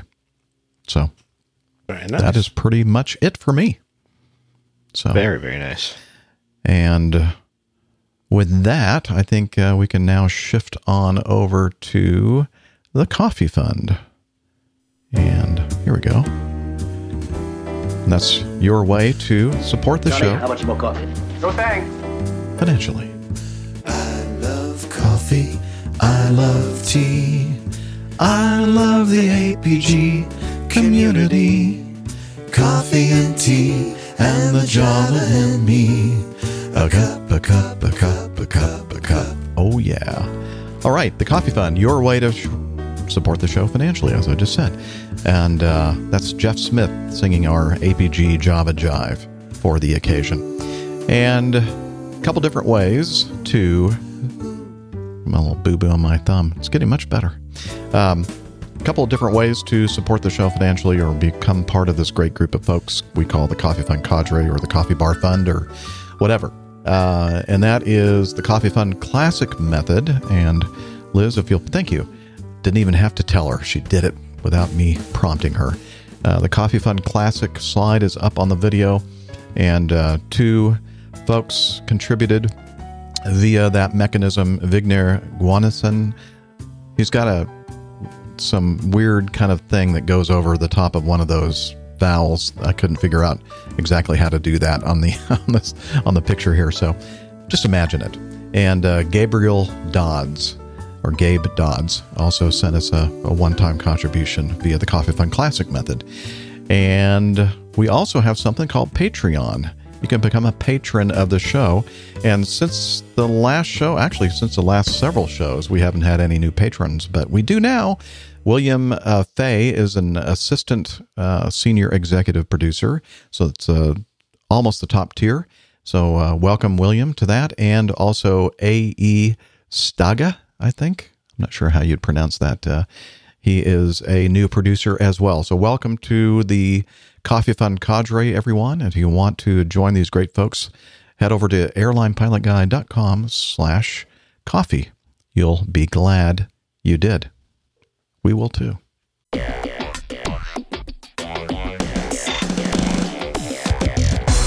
Captain, incoming message. Okay. Let's start with The first item in our feedback notebook. Okay. So I told the story a couple of episodes ago. Flew into Tulsa. It was not the smoothest landing. In fact, you'll remember last week I showed a little bit of video from the actual landing where the tail kind of fell off. You'll recall. So yeah, it was firm, and I did mention that as people were deplaning, some gentleman was holding up his phone with the APG show logo on it, and he said something with authority. And I wasn't sure exactly what it was. Didn't see him, waiting up in the jetway or anything like that. So I never got a chance to figure out who that was. And then we received some email from, I think it was Alex last week. And I thought, oh, this is the guy. And then he goes, yeah, that wasn't me. So got this. And his name is Jeff. What a great name.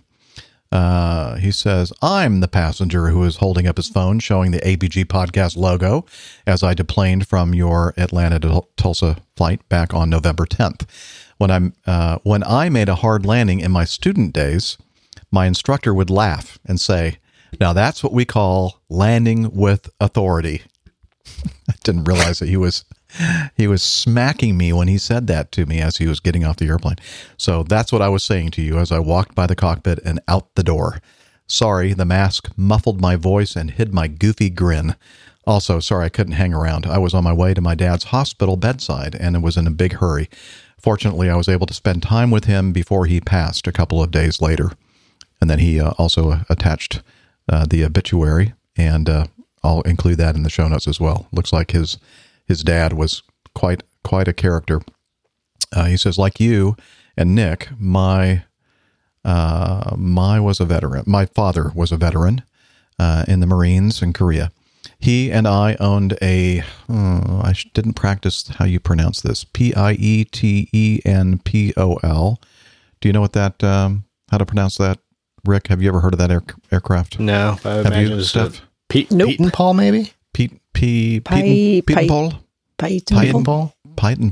I don't know. We traveled several times to the Pietenpol fly-in in Broadhead, Wisconsin, and then on to Oshkosh for the big show. Broadhead is always the Thursday through Saturday right before Osh. One year there was just enough time between the two fly-ins to drive up to the Lumberjack World Championships, which is held yearly in Hayward, Wisconsin. What a hoot. If you're ever wondering what to do to get away from Hotlanta in late July, early August, doing the Broadhead, Hayward, Oshkosh circuit will cure what ails you. It sure was one of the best memories my dad and I shared. By the way, this airplane, or the fly-in he's talking about, they made this airplane called the, what do they call it? The Air Camper, I think? Air Camper. Air Camper. And I looked it up on Wikipedia because I'd never heard of this airplane, and very interesting. And they owned, so that was the fly-in they were going to up there. The company that makes these kits is up in Broadhead, Wisconsin. I'd already said that it was a Air Camper earlier. I'd already forgotten. Anyway, I based the Air Camper at a little grass strip east of Atlanta, Lenora, 2 Golf Alpha 9. I now fly a Pitts S1C out of there. The 30-minute drive home from Lenora, usually on a Sunday evening, was when I'd call my dad and we'd chat about how the airport gang was doing. He knew most of them from visits down here, and how the Piet and later the Pitts were behaving, and of course, how he was doing and his latest adventure with his crazy neighbors, some of the best people in the world. He said, see the attachment. When I couldn't get him on the phone, probably because he was out having another adventure, I'd listen to APG. I was listening to APG this evening on the way back from Lenora, obviously for a different and permanent reason. It was a bit poignant, but thank you for the shout out. It will add to my good memories of my dad. Thanks again. And again, this is Jeffrey Boatwright. He's a PhD, a professor of ophthalmology, Emory University School of Medicine. Wow. Really smart guy. I can't believe we actually have smart people listening to our show. That's cool. Anyway, he also Plenty out there, yeah. Yeah. Well, it beats having smart people on the show. That is true. Good point. At least we get 50%. Yep. Come on, 50%. There it is. There By the way, it is. I've been looking at that airplane. Ding, ding, ding, ding, ding. Let's see if my bell That's a sweet works. little airplane. Yeah, it looks really cool. Yeah. It does. It's kind of tiny with just looks like single occupant. I think it's I guess it depends. You can make one that's two place or one place. Ah, okay. But it's a single wing, high, about eye level. It looks a lot like the plaintail stories of the aircraft in World War I and World War II. Oh, very much so. Yeah. If it had another wing, it does. Anyway, it has a Model A engine. Yeah, a Ford Model A. Model A. It was built in what 1928. 28. Brilliant, absolutely brilliant. Wow. And they said more modern versions of it are using more modern engines, and they're kit build now, right? They're kit built. Yeah, I think they always have been actually. Mm-hmm. If I remember correctly from reading the Wikipedia article. Anyway, his dad, Bob, as he mentioned, passed away just a couple of days after I saw Jeff getting off the airplane in Tulsa, and so our condolences for your father. And I'm going to include in the show notes this obituary, because this man looked like he was just the kind of guy that, I would love to have as a friend. He looked like a very jolly, happy, kind of adventurous person. So, anywho, thank you, Jeff, for finally having the bravery, the courage to identify yourself to us as the person who made that very nice comment to me after landing in Tulsa. It was a UFO landing there. Yeah, I can't. It was my landing. I'll take full credit. That was the one with the someone was taking video as well, and yes. like the dumpster was emptying. Yes. Like dumpster truck was emptying. Yeah. Behind So now that I'm them or thinking about it, maybe that was not the dumpster noise that you heard. Maybe it was actually the noise coming from my landing. Yeah, it was the sound of authority. Most of the landings that I've made so far in this airplane have been really good. That was not an example of one. In Tulsa, there was quite a strong wind. I don't know if for those of you out there listening, you very rarely ever land on that east-west runway in Tulsa. They have two parallel runways, north-south. And that's the first time, and I've been flying in and out of Tulsa for more than 30 years, and I've never landed on 2-6. And that time I did, because the winds were so strong out of the west. And I'm still getting used to this new airplane. It has an auto throttle system that they say most everybody just leaves it all hooked up all the way down to touchdown. We did not do that in the Mad Dog. We turned off the auto throttle system to kind of have control over, the reduction of thrust. And at 30 feet, basically, this thing just starts retarding to idle power. And in this case, landing with a very, very stiff headwind was not a good idea. And I should have I probably should have just turned the auto throttle system off for that landing and left the power on a little bit more. But, I'm still learning how to fly this thing. So it's one of those things. Yep. All right. So thanks again, Jeff, and condolences to your father's passing. Item number 2, Kevin. He says, farewell to the airport that wouldn't die. Hi, Captain Jeff. Is the Tillman mentioned below? The Tillman I've heard numerous references to with the never empty Stein on APG. The whole article is rather interesting.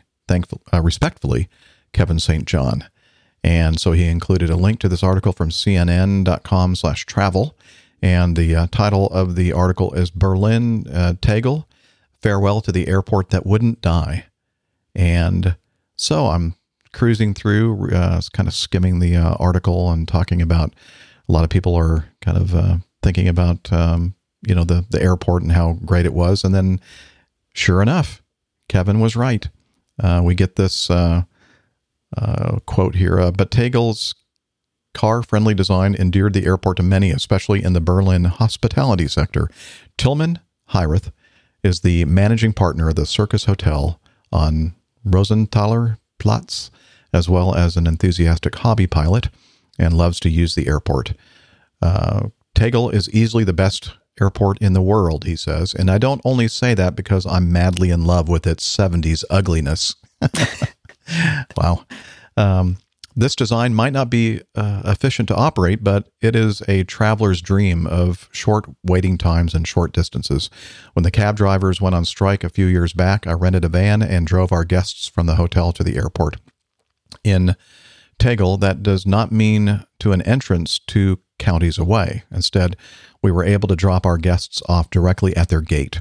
It is the only major airport I know where you can see the check-in counter from the curb and the airplane from the check-in counter. So, brilliant. Oh, here, another quote from Tillman. He recalls a particular incident involving a time-pressed guest. He needed to be in a very important meeting at our hotel and also needed to catch his flight that afternoon. So our front desk actually called Tegel, and they held the gate open for our guest. Wow. It is this personal touch that made all the difference. Tegel was not designed to intimidate and impress. It was designed to be at the traveler's service. A lot of great quotes from Tillman there. Mm-hmm.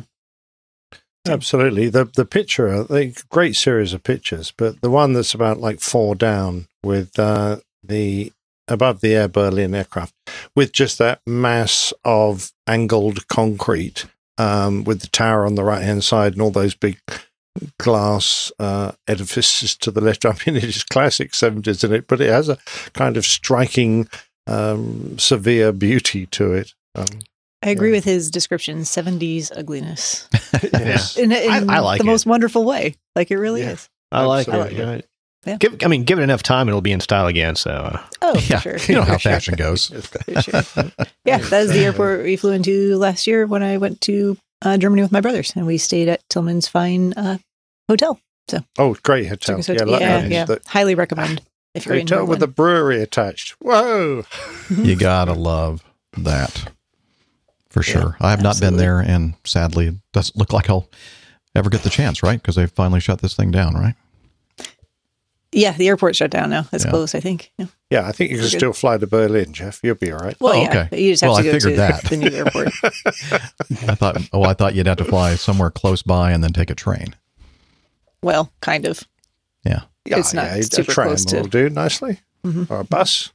All right. But, okay. Well, Tillman, you're a star, man. All right. Met Tillman for the first time in 2016, I believe. Or was it 2018? It was 2016, Farnborough. Yeah. Okay. Because we were there. I think he drove some of you around did he drive some of us to our hotels or to dinner or something? Something like that. I remember sharing one of those shuttle vans or buses going to the airport, the Farnborough airport. Anyway, let's keep going here with number 3, Aiden. Captain asks crew to take video of aircraft wings as Air New Zealand flight diverts to Christchurch. And he says, have you ever been asked asked for video to be taken? What could it be? And so he gives us a link to this article from newshub.co.nz, or NZ, I should say. An Air New Zealand flight from Auckland to Queenstown had diverted to Christchurch due to what passengers were reportedly told was a tech issue. While that isn't very unusual, the actions that the crew took were. Co-editor of newsroom.co.nz, Tim Murphy, was on board and tweeted that the cabin crew had been asked to record footage of the surface of the aircraft's wings through the windows using an iPad. Things you don't see much. Wait a minute. No, that's probably a caption I'm reading there. Murphy said that the aircraft opted to divert for the longer runway after a crew reported an external view saw something which didn't look quite right on the wing, I guess. Air New Zealand confirmed that Flight 619 from Auckland to Queenstown diverted to Christchurch due to an engineering issue. The crew conducted a visual inspection of the wing on behalf of the pilots who were unable to leave the flight deck, an airline spokesperson said. Once on the ground, passengers were told it was likely that they would be moved to another aircraft to continue their journey to Queenstown due to the fact that half the wing was missing on the right side. No, I added that part at the very end. Not sure exactly. That's what they finally saw when they were videoing. This is not flying the way it's normally supposed to fly. I know, it's interesting. No, I've never heard of anything like that. Have you all? Well, there are several cases where I think we would probably ask something like that to happen. Mm-hmm. It could be de-icing, after de-icing on the ground. That's exactly what I was thinking. It could be after takeoff, if you've got an odd flap indication and you want to physically check that the flaps are in the position you believe them to be. It could be a floating spoiler and you want to know whether it's sticking up a long way or whether it's nearly flush, which would affect your performance and your endurance, your range. Several things out there on the wing. It could be that you've had a report that somebody's left a fuel cap off, although I'm just thinking pretty rare to be fueled over wing nowadays. But all these things are possible, and a little video can, like they say, a picture's worth 1,000 words. Much better than somebody who's not really technically trained coming back to the flight gate and trying to explain it to you. Much better to have a picture. Very, very true. I agree with that. Yep. Yeah, and technology really works for us these days, doesn't it? Yeah. And if the guy diverted to an airfield with a longer runway, that would probably make me think flaps. Perhaps, some kind of a lift issue. Yeah. Okay. Yeah, which means probably have to fly a higher speed, longer runway, more energy, that kind of thing. Yeah. Mm-hmm. Okay.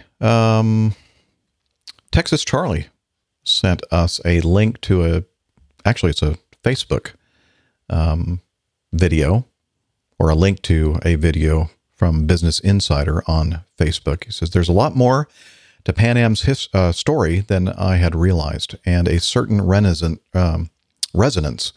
in how a number of today's airlines may fall in the years to come. Very sad.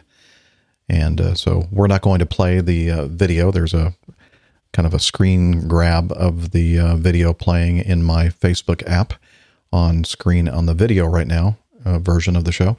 But for those of you listening to the audio and video, if you want to watch the Business Insider video about the rise and fall of Pan Am, there will be a link in the show notes. Why don't we skip over to 6?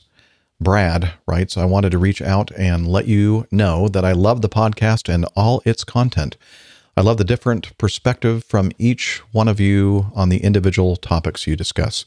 I've only recently started listening to you. I know, I'm living under a rock by just now discovering APG and stumbling upon the link in an aviation podcast search. The show has become my absolute favorite. By the way, I wanted to put out a congratulations to the Opposing Bases crew, Opposing Bases podcast. They are apparently the number one aviation podcast in Latvia. Woohoo! Yeah. Woo! Yeah. We'll send some champagne or something. Latvia, maybe. Yeah. They kind of make have some fun with where they're the number one aviation podcast in the world. And the last one I was listening to, there was Latvia. I think maybe Latvia, Iceland, and Czech Republic. So, yes. Mm-hmm. And I don't even want to look to see where we're number one, if we are, in fact, number one anywhere. So it'd be embarrassing, I think. Okay. Yeah, we should look. I'm curious. It's nice, though, because one of my best, my favorite layovers ever, Riga. It's a beautiful, beautiful city in Latvia. So that's the capital city, right? Yeah, Riga. Just gorgeous, gorgeous place. All right. Yeah, I can't say I've been there. I would like to go sometime. I hear it's very nice. Okay.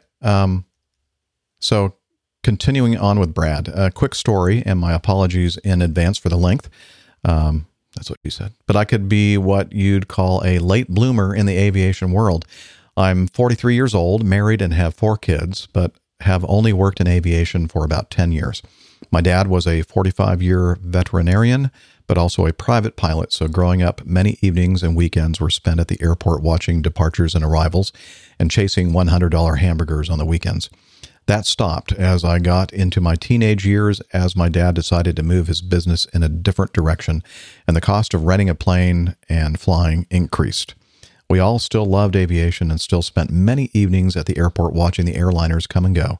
However, I chose the fire EMS path after high school, and then after about 17 years and me taking a part-time job at Kilo Delta Alpha Yankee, Dayton, as a fueler, my love of aviation was reignited after, fuel and reignition's not a good thing to be placed together.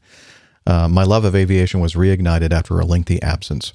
Fast forward to now, I currently work full-time as a facility manager, ramp operations manager for a Part 91 flight department. Wanting to advance my career further, I decided this past January to pursue my aircraft dispatch certificate. Of course, COVID has put a squash on classes, so we're in a holding pattern as how the school will proceed. My long-term dream, has been to work for Acme Air someday in dispatch.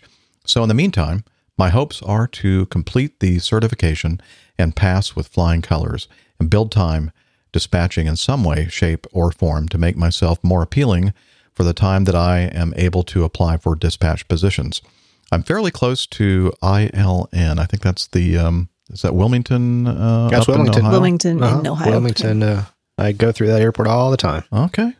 And somewhat close to CVG, Covington, Cincinnati, Northern Kentucky Airport. So hopefully one of the cargo carriers will give this guy a chance whenever the opportunity arises. The moral to this lengthy feedback of mine is APG is extremely inspiring to me. The stories, the opinions, and industry updates or news you discuss just make me feel driven to do better and constantly keep climbing to achieve more. Thanks to all. Oh, I see what he did there. Brad, yeah. Isn't that nice?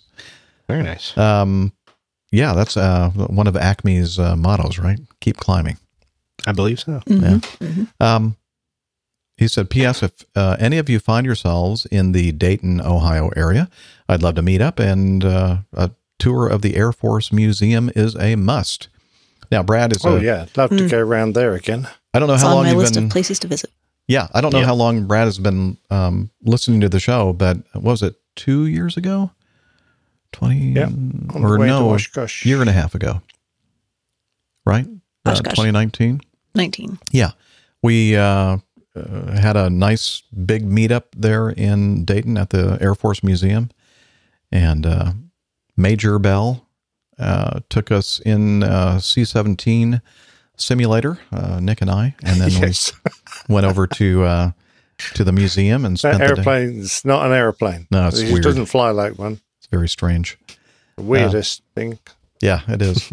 But anyway, yeah, we had a great time, and I definitely one day does not do that museum justice. So we'll have to visit again, I'm sure. Yeah, we were on the way. We started in Atlanta, stopped at the Big Ass Fan Company in Lexington, saw Greg Peterson there, gave us the grand tour, and then we continued up to Dayton and spent a couple nights there and the day at the museum. And then the following day, we left from there and drove up toward Oshkosh, picked up an RV on the way. That was a lot of fun. Yeah. We pinched one. We actually paid for it eventually. Yeah, you always pay for it eventually. I do. Well worth the money spent. I do want to. Yes, it definitely was. Mm-hmm. Great use of coffee fund money. Do want to mention that our good friend and fellow podcaster and fellow Acme employee, Mike Carrolls, is the host of Flying and Life. He's a dispatcher at Acme Air, and he puts out this podcast on occasion and dealing with dispatching mainly because that's his job. We also have another Acme dispatcher that is a listener as well, Tom Dugan, and so a lot of information and resources available for you. So, Brad, check out Flying and Life. I'll try to remember to put a link to that in the show notes, and you should start listening to that. And Mike might be a great resource for you. Mm-hmm. Okay. We still have time. Let's see. Robert. Let's see. This is Robert in Marietta, just north of the Big Chicken. Glad to hear y'all making your way back to the cockpit. I came across this message board and I thought I would share. Would be an interesting situation that a crew member would have an opportunity to check a passenger's customer service history, for better or worse. Curious if you all have ever heard of this or have been able to utilize such a wealth of data in real time. So he put a link to a forum on FlyerTalk, FLYERTALK.com. And I'm not sure I quite understand the post here, but somebody entitled their post, "You should stop making complaints to CX." Seriously, I don't know. Does anybody have an idea what CX means? It's Cathay Pacific. Oh, is it? Yeah, I was going to say. Yeah, Cathay Pacific. So Cathay Pacific Airways in Hong Kong. So the cabin crews have access to the passenger profile list. In other words, the DYKWIA. Don't you know who I am? Is that what I'm guessing that's what that stands for? That's list, right. Which has the entire record of the complaints you have ever made, regardless of how ridiculous they are. Based on the list, the flight attendants can identify the troublemaking passengers, which I guess would be handy for them. How do I get this for my day job? Like, a list of the, I don't know what people are. Well, nobody's going to complain, right? My office. No one complains. No about one ever complains. Never. That's not a thing that happens. See, this here's why I fly boxes. That's great. Whether There's legitimate, no way to talk about Boeing's. or no, I'm not going to go there. Whether legitimate or not, the more complaints you have made, the more you like a troublemaker. You like a troublemaker? The more you look like. I think there's a missing word there. The more you look like a troublemaker.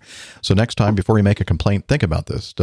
Is it worth having that on your permanent Cathay Pacific record? So, no, I am not aware of this capability at Acme Air, at least, to be able to. I think our mob could do it. The FSM's senior cabin crews were issued with iPads, which updated them on the passenger lists and would include all the data, particularly for the upper class passengers, mainly their likes, dislikes, and things the crew needed to know about them.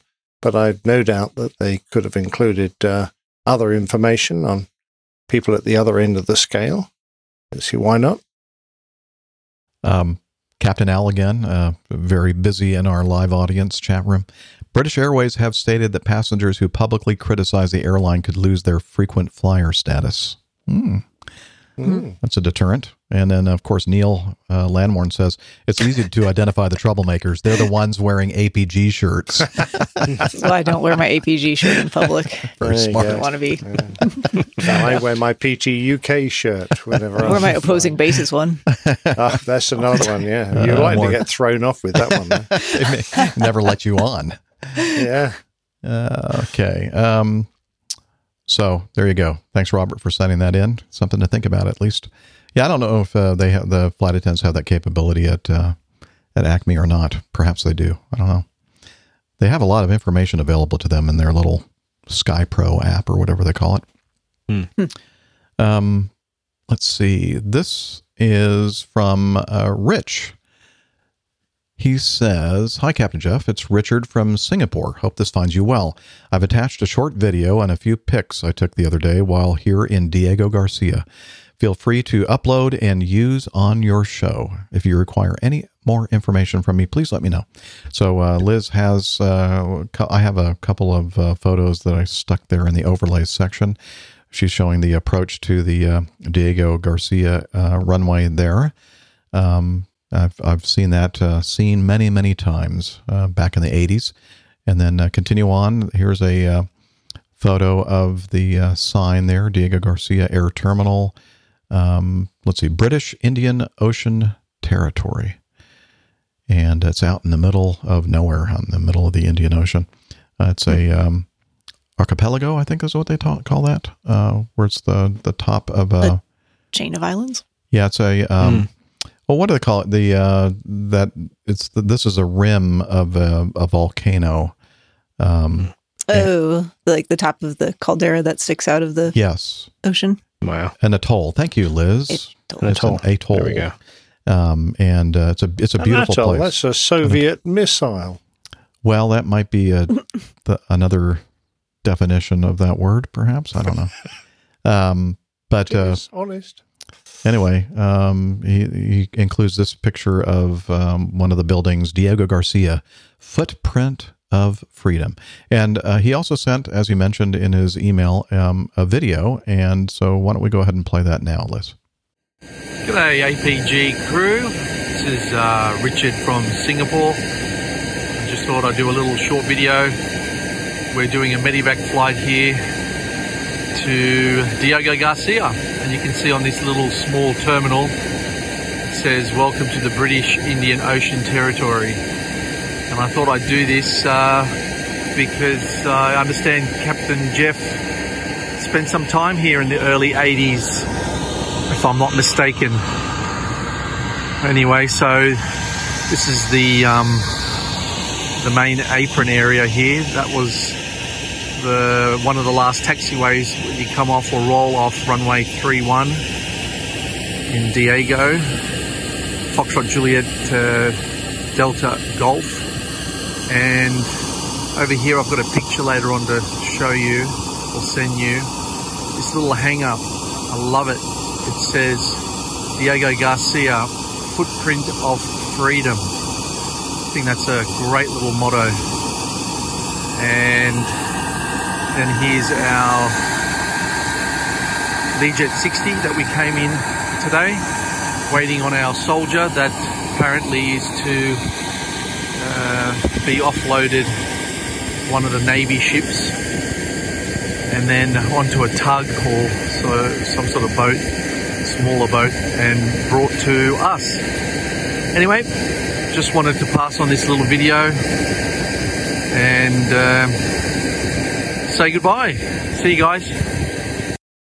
Thank you, Rich from Singapore, for that video. Okay, I need to take that off the screen. There we go. That's brilliant. I guess it's also a bit of a listening post, because secreted in the corner of one of those pictures are 9 great big golf balls. And it's not golf balls you'd hit with a golf club. Unless you're a very, very large person. Exactly. Huge clubs. I'm hoping to make it down there at some point. We operate down there quite regularly. Can I ask you about 767. So hopefully I'll get to make it down there soon. Can you get jump seats on those, Rick? No, because those are flights for the Air Mobility Command, Air Force flights. Okay, so no, those are they're a little sadly out little of bounds. Yeah, picky about that kind of thing, right? Yeah. If you do, I don't know if you did go down there, and I don't even know if it's open. I would imagine it still is. The Officers Club there is pretty cool. In fact, that leads me back to the plane tale that you did, Nick, regarding the favorite spots for cocktails, and I forgot exactly what we... Oh, yes. This was one of yours, wasn't it? Yeah, that was Diego Garcia. Yeah. So if you ever do make it down there, Rick, the Olga Inn, but this would definitely be my favorite. Yeah, it's a beautiful, beautiful place. That's kind of cool, because when you go to a lot of these air bases, go to Bagram or on Afghanistan or Diego or some of these places that are kind of off the beaten path, it's always nice to kind of get the yacht souvenir, and because you can only get it there, So hoping again to make it down there soon and pick up a couple T-shirts here. Well, if you do, pick up one for me. Oh yeah, absolutely. All right. Okay, because I never did when I was there. 5 altogether. Never really understood the significance of what I was doing when I was in the Air Force. Really didn't understand anything I was doing, actually. But that's neither here nor there. And, speaking of very neither... blissful, though. Pardon? Times. Very blissful, though. Yes, very blissful. Yeah. That's my philosophy. Mm-hmm. Blissful ignorance. You know what time it is? It is now time for this week's installment of the best part of our show, which, of course, everyone knows is the old crustaceans plain tale. And this week, the title, The Average Pilot.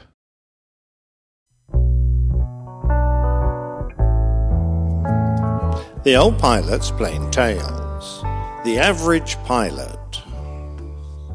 There's a saying that goes, to be damned by faint praise It's an English idiom which expresses, in an oxymoronic manner, no, not an idiot under an oxygen mask, although I've met a few of those, but a contradiction in terms, if you will, that refers to faint and half-hearted praise being more harmful than actual criticism. The term can be traced back to its first appearance in print, in Pope's poem Epistle to Dr. Arbuthnot.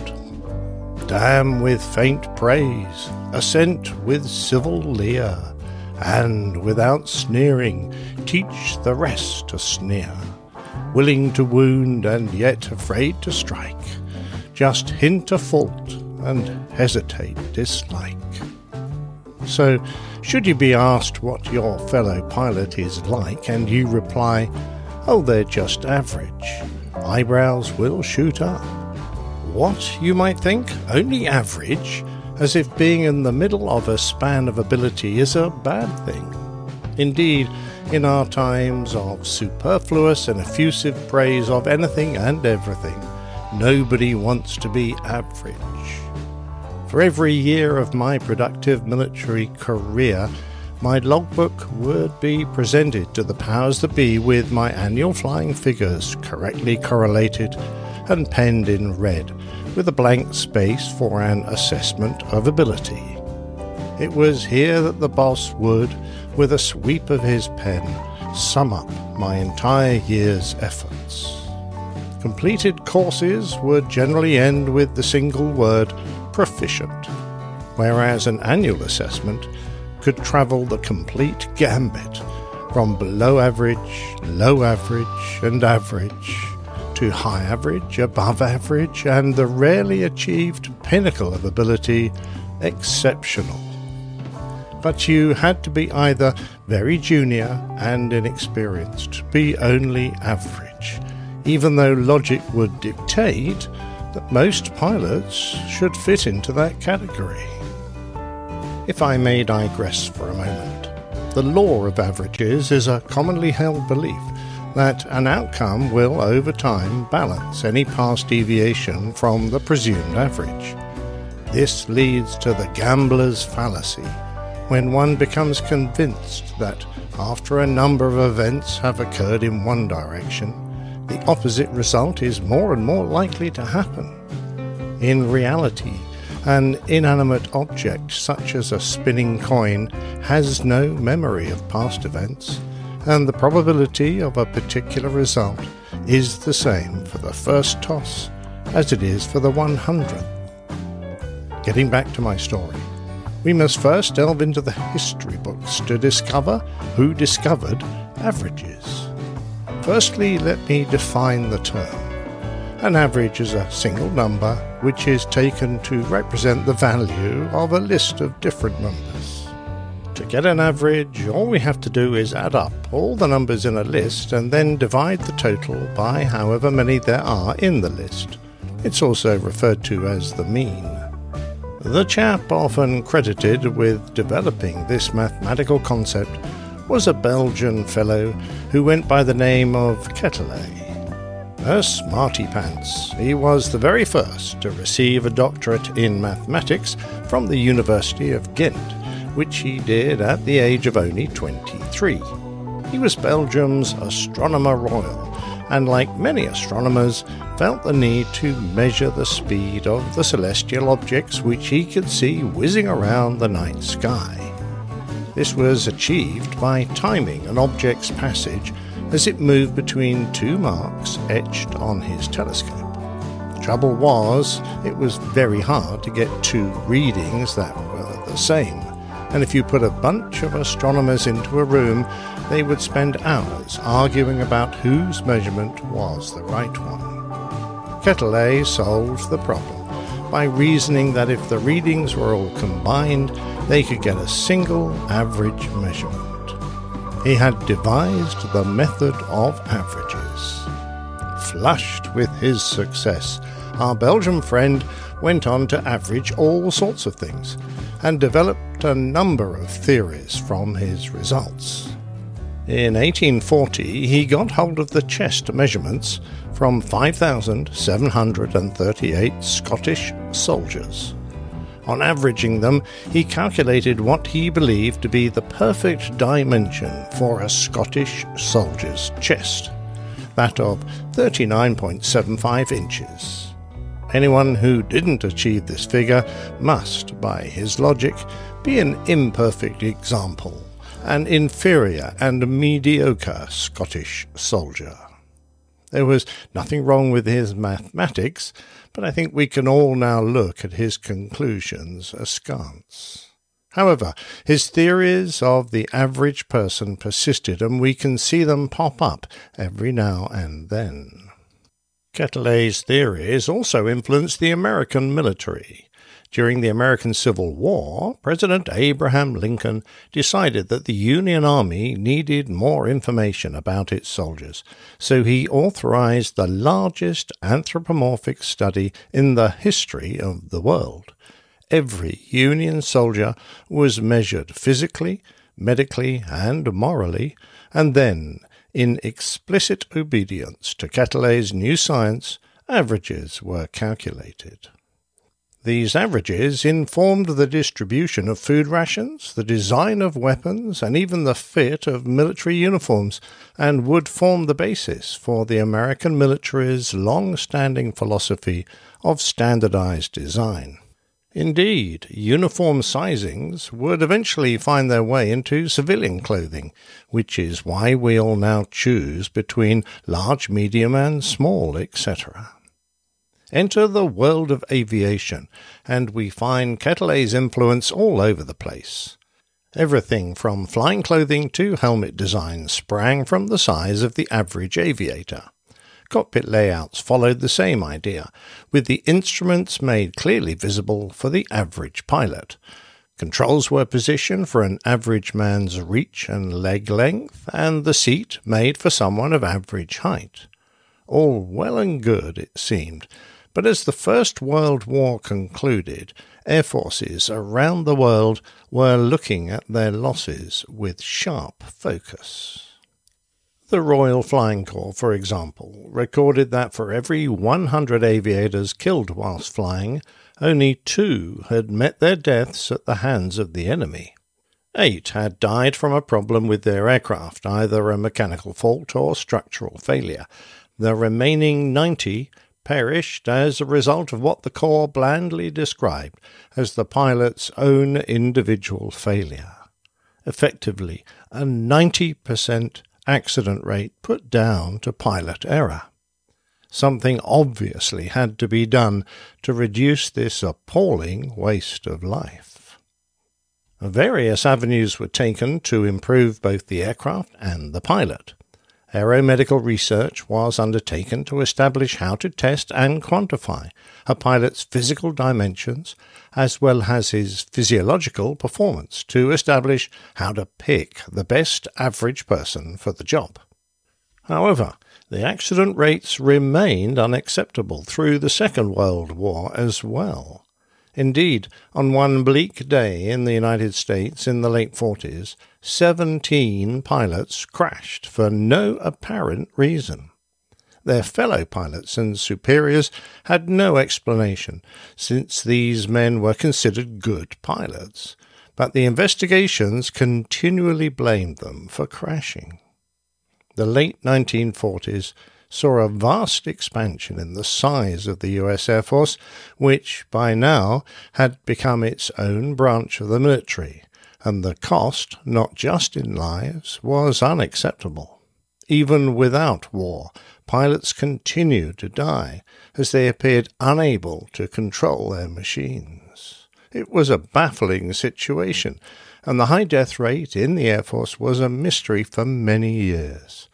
But after initially blaming the pilots and their training programs, someone suggested that perhaps the pilots were just the wrong size. After all, the last study to find the best size for an average pilot had been back in 1926. With better diet and standards of living, perhaps the average post-war pilot was heavier and taller nowadays. Enter 23-year-old Lieutenant Gilbert Daniels. Now, Daniels wasn't a pilot. He'd never flown an aircraft. He was a very junior researcher. Looking at the problem, he had discovered that the USAF were measuring pilots in an attempt to establish a new average pilot. Indeed, at Wright Air Force Base in Ohio, more than 4,063 pilots had been subject to the measurements of 140 different dimensions of limbs, head, torso, feet, even thumb length and crotch height too, but no, they didn't measure that. Daniels took a close look at the pages and pages of data and had something of a eureka moment. Was there such a thing as an average pilot? To test his hypothesis, Daniels looked at the 10 most relevant physical dimensions of pilots from the study and created an average pilot based on the middle third of the range of dimensions. The resulting average pilot varied in height from 5 foot 7 inches to 5 foot 11 inches. With this range in hand, Daniel then looked at the entire pool of 4,063 pilots and tried to match individual pilots to his average pilot model. He was right. Not one single pilot matched the average. As his report put it, if you've designed a cockpit to fit the average pilot, you've actually designed it to fit no one. The tendency to think in terms of the average man is a pitfall into which many persons blunder.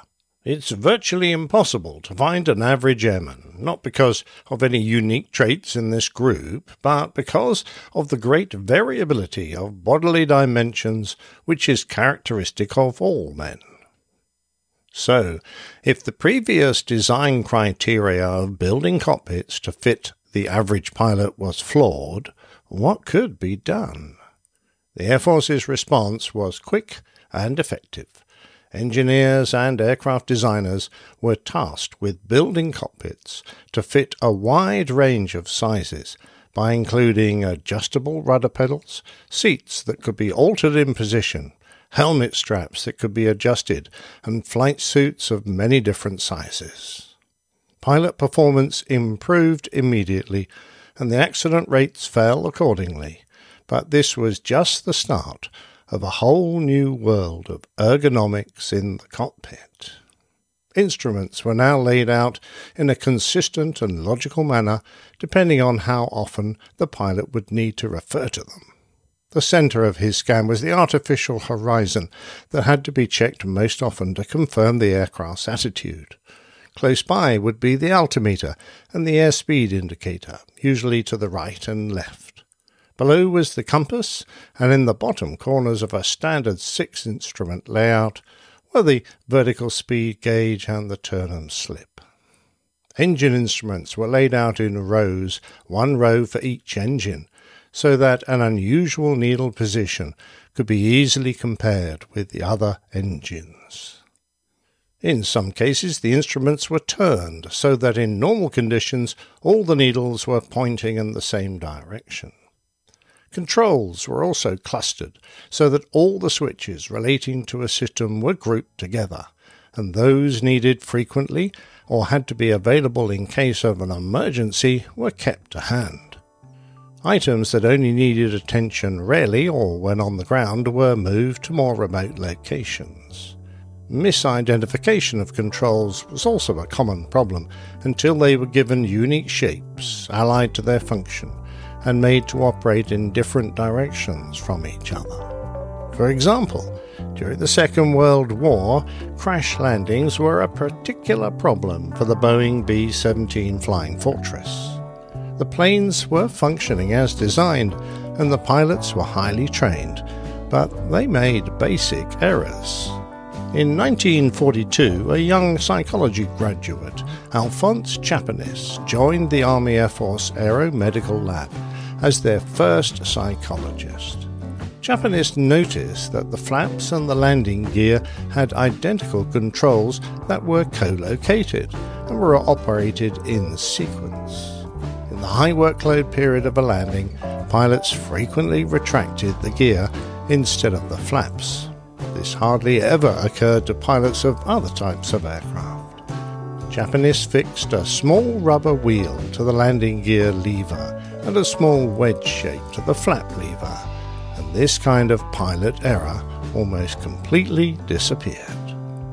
Colours were chosen to represent functions such as yellow and black stripes for ejector seat handles, canopy jettison levers, stores and tank jettison buttons. Even cockpit colours were changed from the all-black interior of early aircraft to colours that were easier on the eye for long flights. Instruments were given bands of colour to indicate ranges of operation so that they could be checked at an instant without having to read a figure and relate that to a limit. As the physiology of the body when subjected to the forces present in high-performance aircraft was better understood, more progress was made. The body's vestibular system of sensing motion, gravity and balance were investigated, and the dangers of vestibular illusions, somatographic and somatogyral illusions discovered. One such illusion is the Coriolis trap, which occurs when a pilot looks down and to one side when in a rapid turn, resulting in an almost unbearable sensation that the aircraft is rolling, pitching and yawing all at the same time. The entire subject of design, ergonomics and human performance became wrapped up into what we now call human factors, part of which includes pilot education to gain a solid understanding of the limitations of a body that's designed to operate with its feet firmly planted on the ground. Aircrew now have knowledge of the workings of the inner ear, its auditory components and its vestibular apparatus. They know how the body's sleep cycles work and how to combat jet lag, circadian lows, and both short-term and long-term fatigue. Mental health, as well as physical health, has also become a subject of open discussion as aircrew learn that the mind must be nurtured as well as the body. Looking forward, as technology on the flight deck changes, we have new challenges. From the basic cockpits of yesteryear, pilots can now suffer from information overload when the plethora of electronic displays presents too much data at one time. Software-driven screens can be easily rewritten so that the pilot is presented with frequently changing layouts and functions. This requires them to unlearn established knowledge and become proficient with new designs, only to have them change again a short while later when another update occurs. Electronic manuals and flight books are amended automatically and very frequently as changes, both small and large, are automatically uploaded. It becomes a constant struggle to ensure that new information is noted. The human body certainly has its limitations, and having learned about the dangers of assuming that there is such a thing as an average pilot, we have entered a new realm where gadgets are king and the mass of information available can blind us from what is important.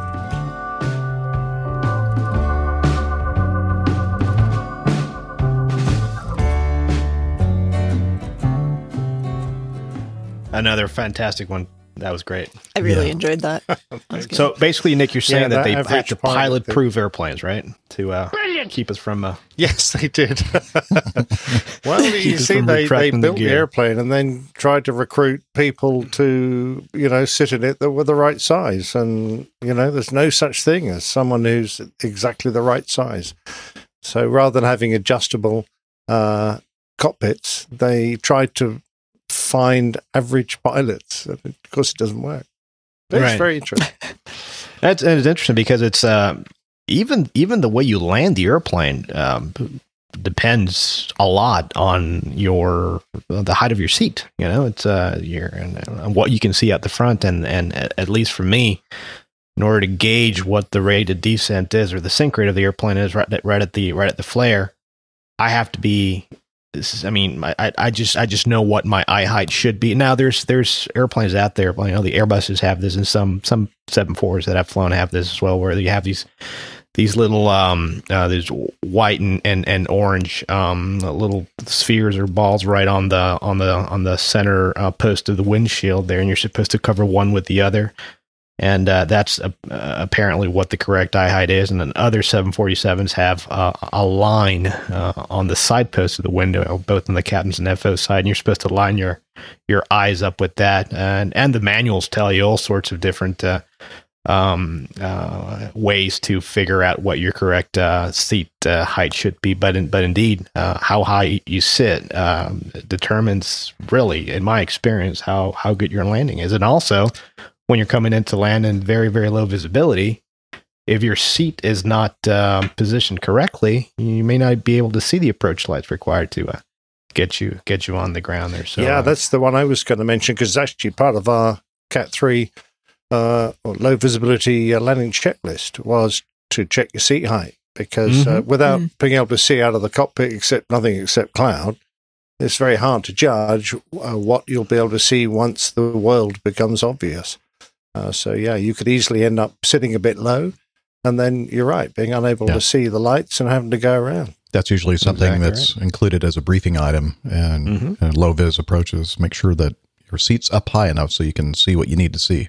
And not only that, but I mean, we talk about seat height and all that, but also another factor here.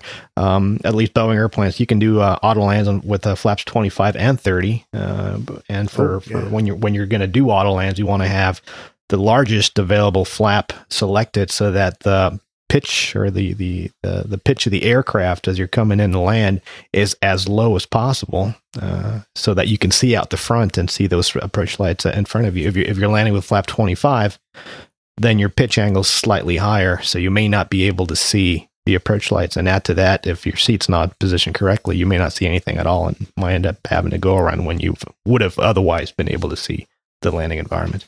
Although I have found that with the seat height and consistency and nice landings, I found that lowering my seat height lower so that it kind of shifts my my vision to the horizon line, the end of the runway. Yeah, really helps with that. But there's always a good reason for different seat heights, and every airplane that I've flown, I think, have had some kind of a device in there to kind of judge whether or not you're laterally, or I guess up front and back situated properly, and also up and down, height wise, to make sure that you're seeing the picture that the test pilots, I guess, that certified the airplane were using.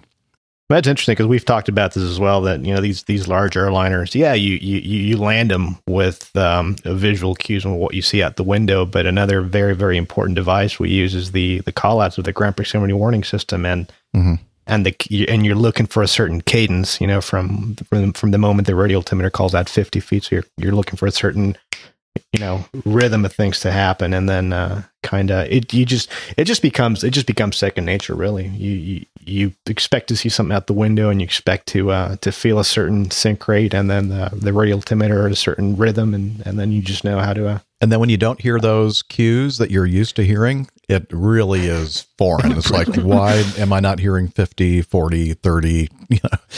When it goes from 50 to 10, you just brace. When it skips one of those, that's leave too much of a dent in the runway. Not a good thing. Yeah. But a lot of times it'll happen though, because you have an airport comes terrain to mind, differences. Yeah, exactly. I remember there's this airport in southern Brazil, just to the west of Sao Paulo. It's called Campinas. And the approach into runway 15 comes up very, very rapidly. I guess the terrain comes up to meet up with the runway there, and the first portion of the runway right up to the point where the touchdown markings are. The aiming point. The runway slopes up quite significantly. So in that case, that the radial altimeter, the cadence is going to be off slightly because you're not flying over straight, level terrain. And as we know, radial altimeter, all that really is a sonar. So it measures your actual distance from the aircraft to the ground, and so that portion of ground underneath it needs to be level for the reading to be somewhat accurate. I love the ergonomics of the little landing gear wheel, and on the flap handle, it's like a little flap, Yeah, it is. It's amazing. That stretches back to the B-17, isn't it? I'm going, really? Because it's every airplane I've ever flown has, apart from, that's not true, because the old Air Force trainers used to have push buttons for the undercarriage. Most of them had little flap levers and little wheels for undercarriage. I love the also the classic 6-pack arrangement. I went, I'm very familiar with that. Yeah. I like it how I'm sorry, go ahead, Nick. No, I was just going to say, it's amazing how many airplanes you see of the older era that have nothing approaching that. Yeah. Yeah. Where am I supposed to find the airspeed? Where is that? Yeah. Where's the altitude? Yeah.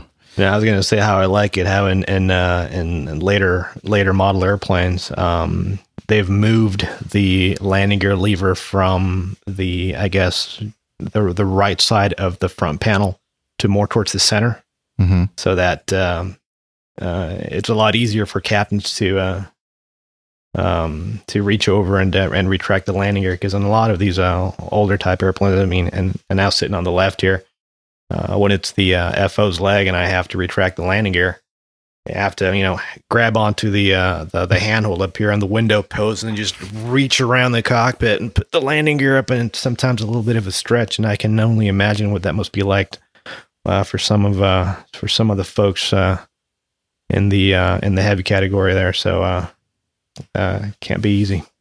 Yeah, but now they're putting that in the middle of the panel. I don't know if 717 I think is in the middle of the panel as well. Or yeah, it's close to the center, but it's still more on the right side than it is on the left. So it is kind of a reach for me to put the gear handle up and down, but I'm able to.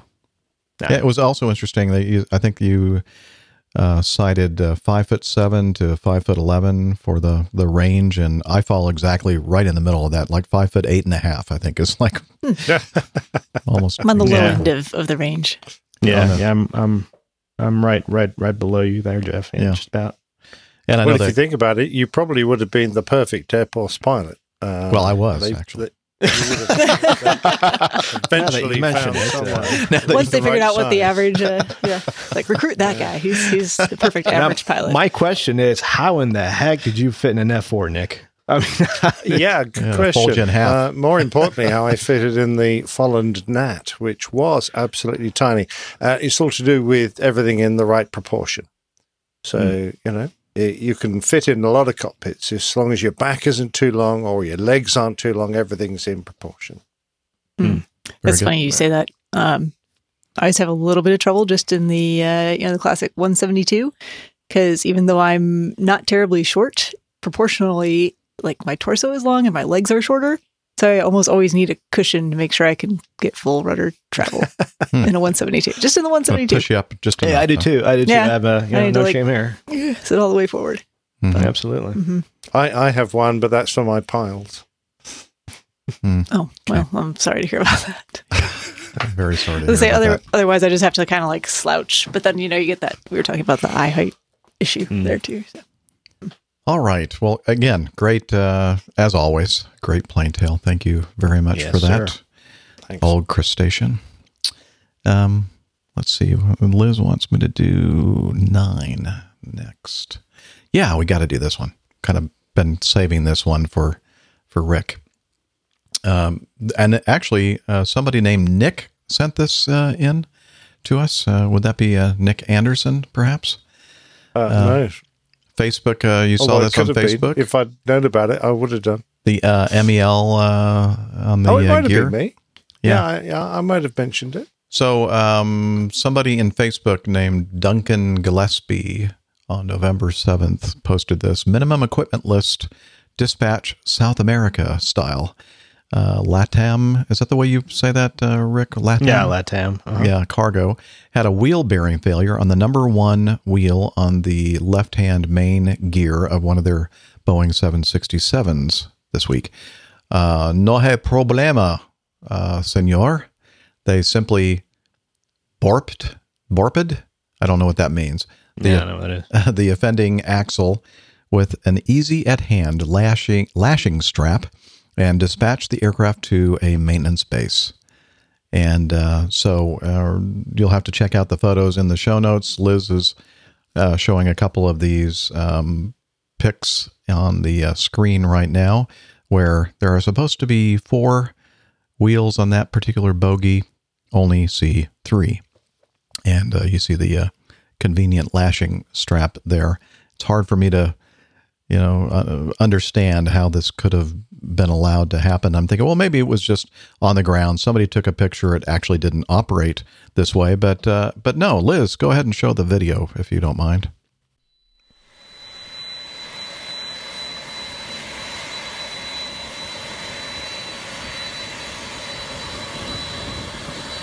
So, sorry about the noise there. It's coming in. It's rolling toward the gate. That's a 767, the one we were just talking about in pictures. And sure enough, look at there. There's the left main bogie without one of the wheels, number one wheel. So it's true. It's true. 3 wheels on my bogie, and I'm still rolling along. Is that really a song? Yeah. Wow. It's an American song. I thought you'd know that. No. 3 wheels on my bogie. The Cherokees have captured me. Things look bad, but I'm not sad because I'm singing a happy song. You must have heard it. I have never heard that song. So, somebody in the chat room, help me. The sauce. yeah.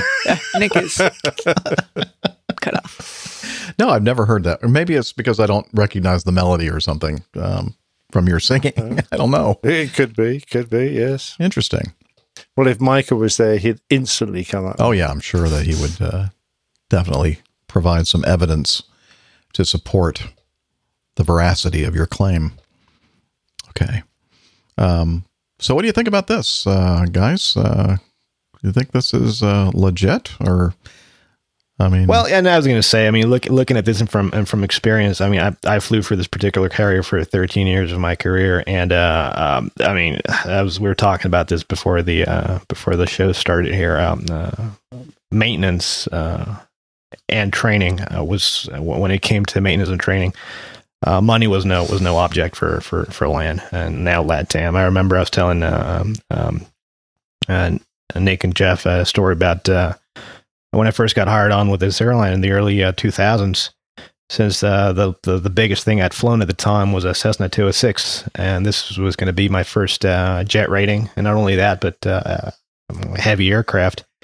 After I got done with what was the most grueling, almost year-long bit of training, and after going through the simulator and actually doing the check ride, I was still not cleared to go into initial operating experience on the actual jet until I did what was called a base check, which basically involved having the airline figure out or put a jet aside for me to go on with a instructor pilot, a safety pilot, a CAA inspector, and myself to go and do air work and simulated engine outs and ILSs and go arounds and stuff on the actual airplane.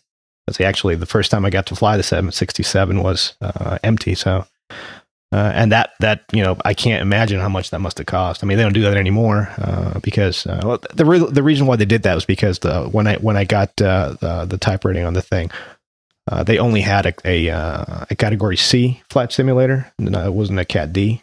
Category D, so it wasn't as, I guess, realistic. So since it was my first type rating on the jet, they needed to actually have me fly the plane.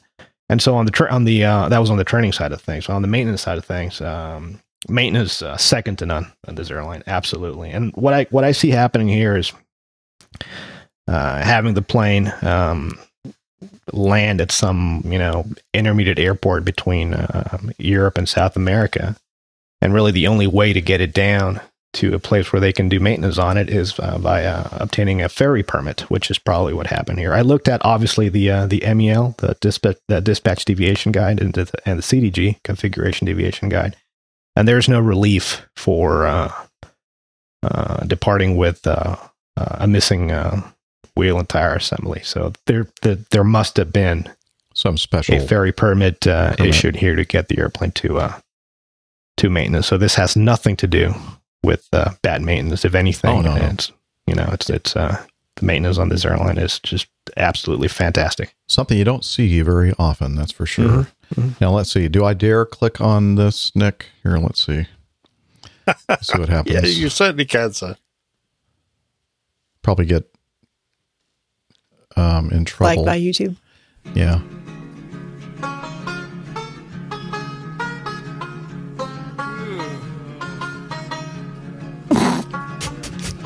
Nice. 3 wheels on my wagon. Oh, on my wagon. I'm still rolling along. Yeah, I had to alter it a little. Cherokees are chasing me. Arrows fly right on by, but I'm singing a happy song. I'm singing a Very nice. Okay. I felt sure it was an American classic and you'd all know about it. Well, never heard it. Yeah, I'm not so sure about the classic part of it. That's the first time that I've heard it as well, but I like it. I like it. Thank you. I'm impressed, Nick. That's good. And again, another reason for us to be taken down on YouTube. But hey, might as well go out in a flourish. Heard of There's a Hole in My Bucket, dear Liza. Oh, I've heard of that one. You have, okay, Yes, that's right. You haven't completely ruined my faith in you then. No, that's actually a reasonably well-known folk song, I think. Yeah, just give us some time, Nick. We'll ruin all hope. We'll let you down ever had, left and right. Because that's why we're here. Okay, let's see here. What did she say would be the next one in my ear control room? Which one should I do next? 10. Okay. Well, I don't hear anything, but so I'm going to go with it. 10 sent in from Richard R., West Virginia Air National Guard, retired colonel. Yes, all right. This is the one. Okay. Thank you, Liz. Hi, APG crew. First, thank you to all of you for producing a great show. We all know the C-130 is one of the most versatile aircraft ever produced, or versatile. I flew the Mighty Herc, E's, and H-3s for 22 years as both a navigator and as a pilot, but I've never heard of the Herc serving as a wedding venue until now. And he gives us a link to airforcemag.com. And he said, wishing everyone on the APG a happy, healthy Thanksgiving. And again, that's Richard R., West Virginia Air National Guard, retired colonel. And there's the picture on the video, and we'll have these in the show notes as well. The loading door of the back of the C-130 has been lowered. And we see a couple of Air Force pilots getting married. And I think the two boys there are the female part of the partnership there, her sons, and it's very cool. The slide that we're showing right now says "just married" written on the. Yeah, they just need some tin cans. Tin cans, yeah. And boots. Fly around with those. Bows. Yeah. Some flowers. I like it. So good. Very nice. That's brilliant, though, isn't it? First Lieutenant Very Lindsay nice. Harrison, 700th Airlift Squadron. Oh, she's a navigator. Smiles at the announcement that she and Captain Will Jones, 700th Airlift Squadron pilot. Oh, do they let pilots and navigators commingle like that? They must have had special permission. Yeah. Yeah. Officially married during a ceremony on the back of a C-130 H-3 Hercules at Dobbins Air Force Base, right here in Atlanta, on November 10th. Nice. Yeah. So she basically tells him where to go, right? That's how it works. So true. That's why it works in this situation. That's why it does work. Navigators are just directional consultants, you know. There you go. Yeah. But they will tell you where you're going wrong. For sure. All right, moving on to 11. This is from Ham Radio Jim. Greetings, APG gang. This really isn't really feedback as much as a general question about aviation safety directed towards my favorite group of experts.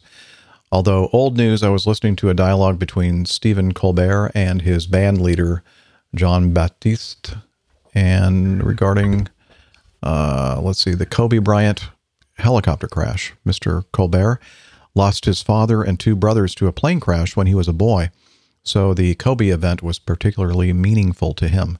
He said that the plane crash that impacted his life resulted in improved aircraft safety because of the availability of data from the flight data and cockpit voice recorders.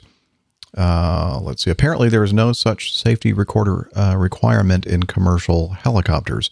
However, a New Zealand helicopter pilot told Mr. Colbert about an aftermarket device called Eye in the Sky, developed primarily for use in helicopters.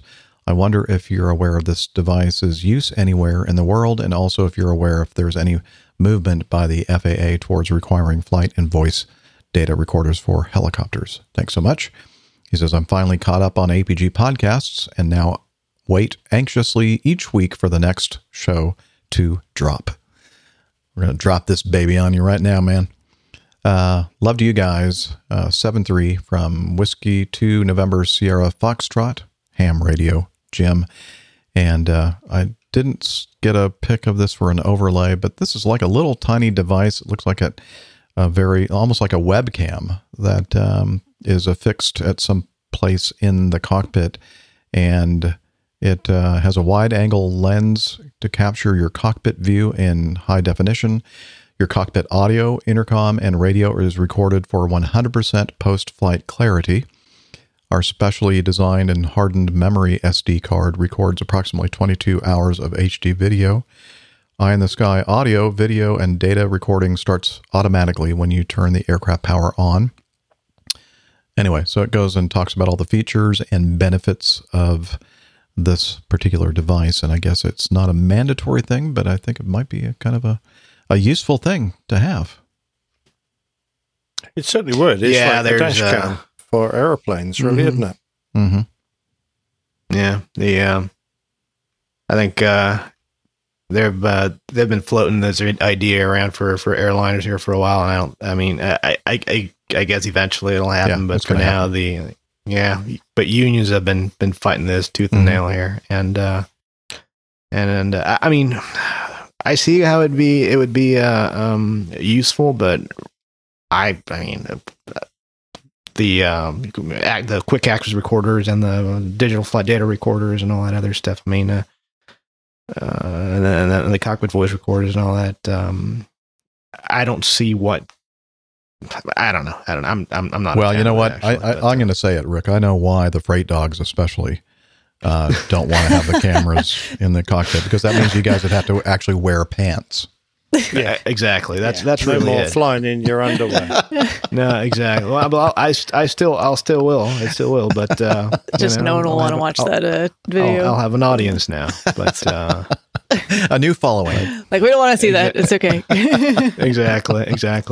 Well, people might want to see you in your underwear, Rick, because you're a pretty beefy guy, nice and fit and slim and muscular. But I think there's an awful lot of pilots. Are we talking about the average pilot again, Nick? Yeah, he's above average for with sure. His beer belly and his hairy, bits, and we don't want to see that. No, we definitely don't see those hairy bits. Exactly. Oh man. But I mean, from the flight safety point of view, I think it's almost impossible to argue against, because there have been a significant number of accidents where video analysis would have revealed so much more information than is available from the flight data recorder. So I think it's almost bound to happen. And I can also see this device making its way perhaps into flight schools where, they want to know what the people they rent their airplanes to are doing with them. So I can see it happening. And it's inexpensive. So it could be put in any aircraft. People are already taking heaps of video of themselves when they're flying their GA airplanes around. This is just an extension of that. Adds radio audio, adds intercom audio as well as ambient noise. The video is high definition enough to be able to zoom in to see what people are actually doing, which controls they've moved. And, I think any flight safety organization, an accident investigation branch are going to say invaluable. That we've got to have these if we want us to find out safety trends and work out why aircraft come down. Then this needs to be on board every aircraft. I can see why people wouldn't want it, but I think certainly if you're flying for hire, I can see it would really and honestly be an essential piece of kit. Yeah. I think it's something that's going to happen eventually. And I think it's probably going to come about because something in the future is going to happen that's going to sway everyone's minds and opinion, or at least folks who are more regulatory. The Kobe accident might have been it, but not yet.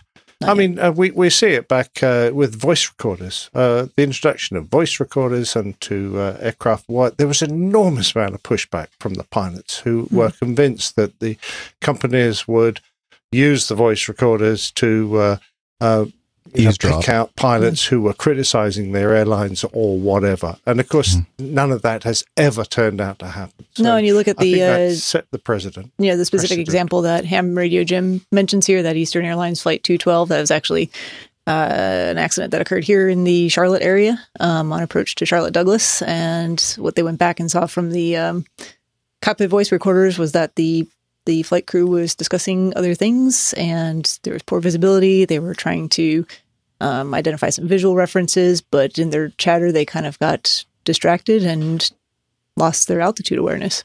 Was that a DC-9? It was a DC-9. Yeah, I remember that. Mm-hmm.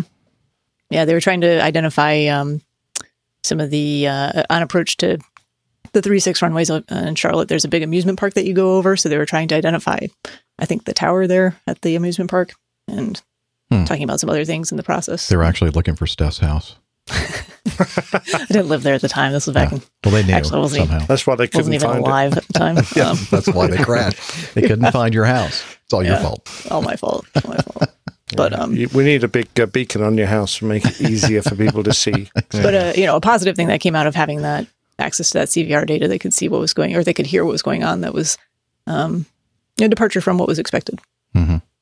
Yeah, I mean, this is going to happen. Recommendations. This is going to happen. Absolutely. Yeah, it's going to happen. I think there's going to be video. And doesn't mean we like it, but it's probably going to happen. Yeah, exactly. Okay. 14, Jeff, 14. 14 it is, Liz. Hey, crew. So glad to have you guys back on the podcast waves. This is from Greg Peterson. I got so desperate for APG during the hiatus that I went back and started listening to APG episodes from the early years. I listened to episodes 12 through 29 during that time.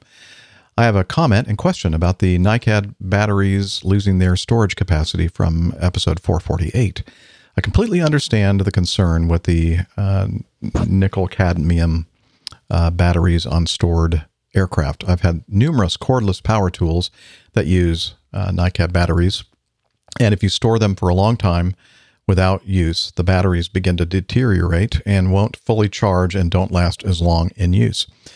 I also understand the use of batteries in aircraft as a backup in the event of an electrical failure, but I was wondering where the ram air turbine comes into play on the electrical system and if it only energizes certain systems when it is used. This might be one to defer to a time when Rick is on the show.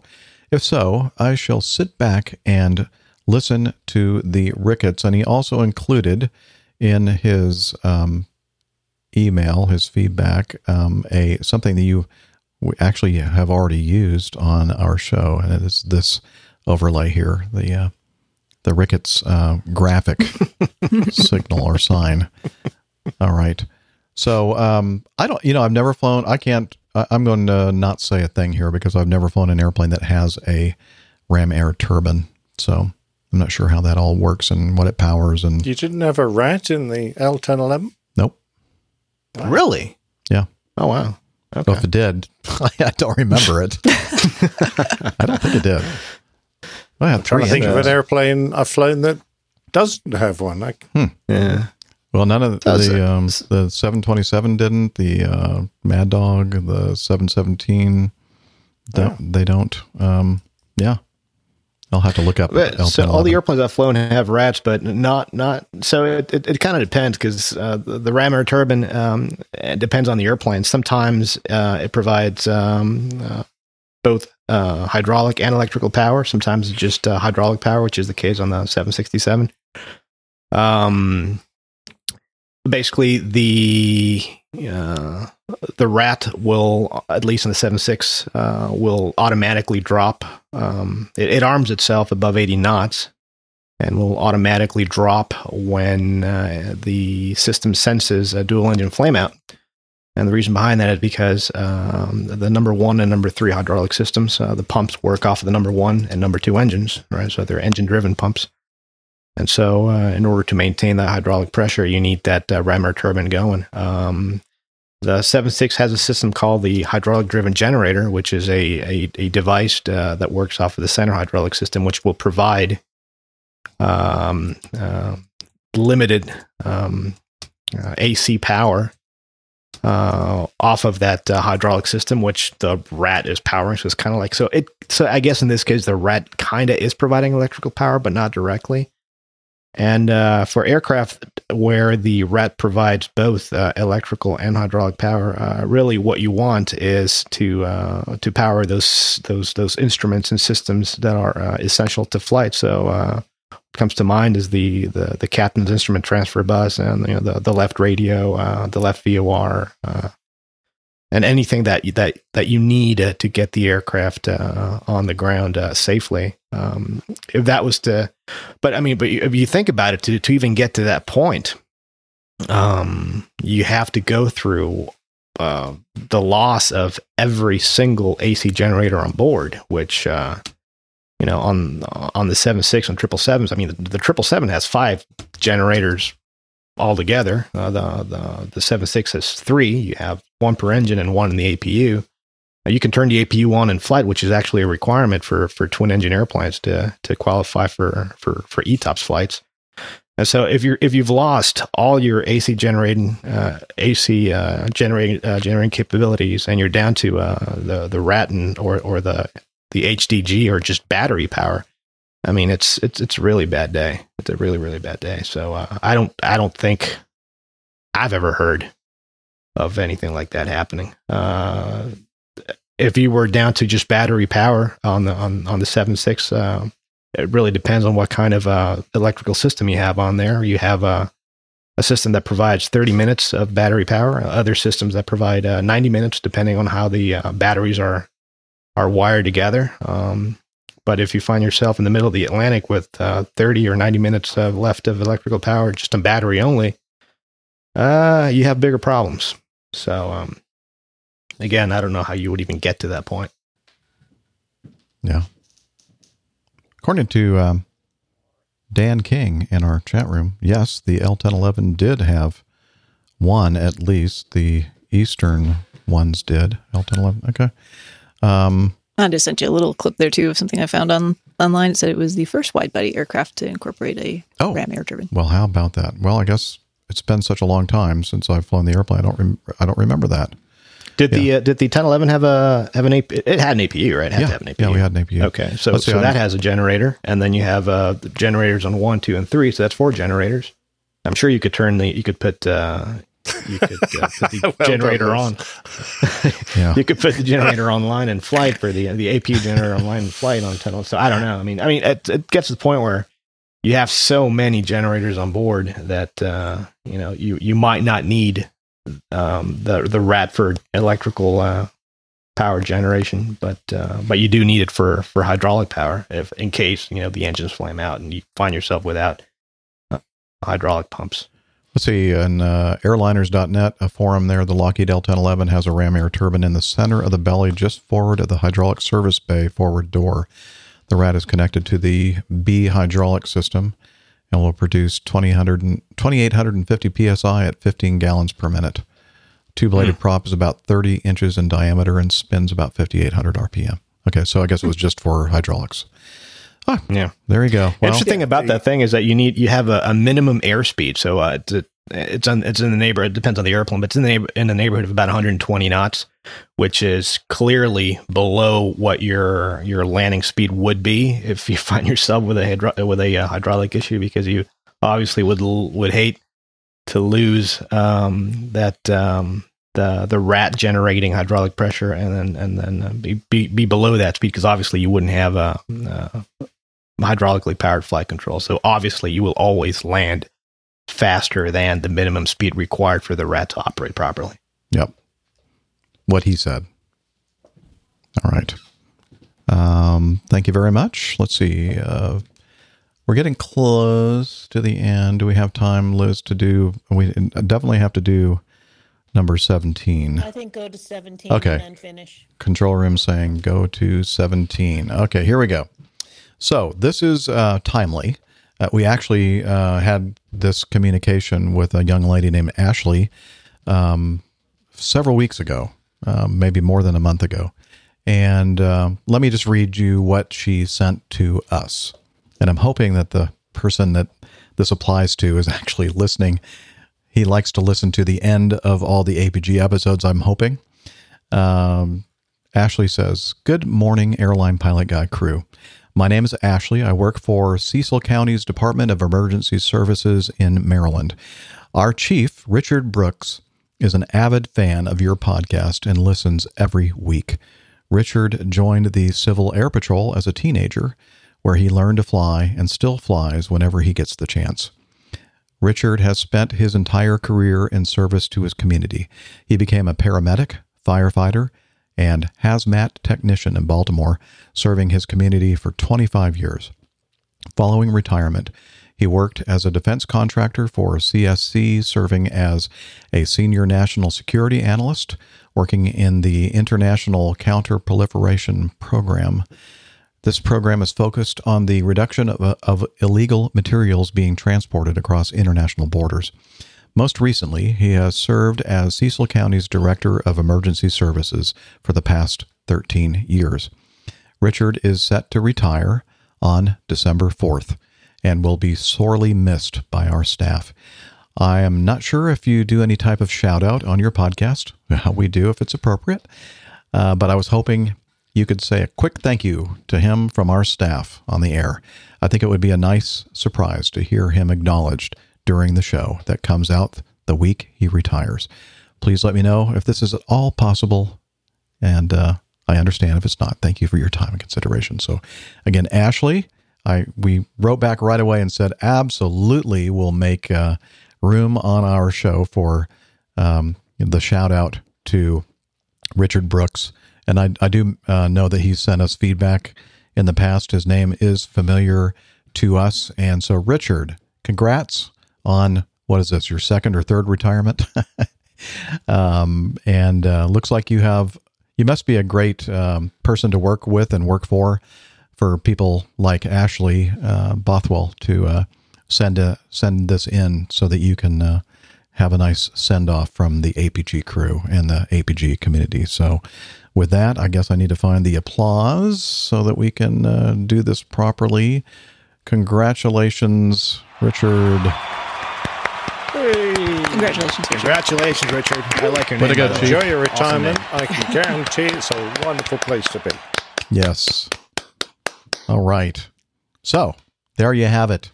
A great way to end the show, especially on this Thanksgiving Day. Again, that'll be next week. We weren't sure which show would be best to put it on, but I think that this one was about as close as we could get without actually, going past your retirement date. So, enjoy retirement, and thanks for being a listener to our show. And more time to listen now. Absolutely. Yeah. No, you won't have more time. I promise you. Yeah. You'll be busier than ever. Absolutely.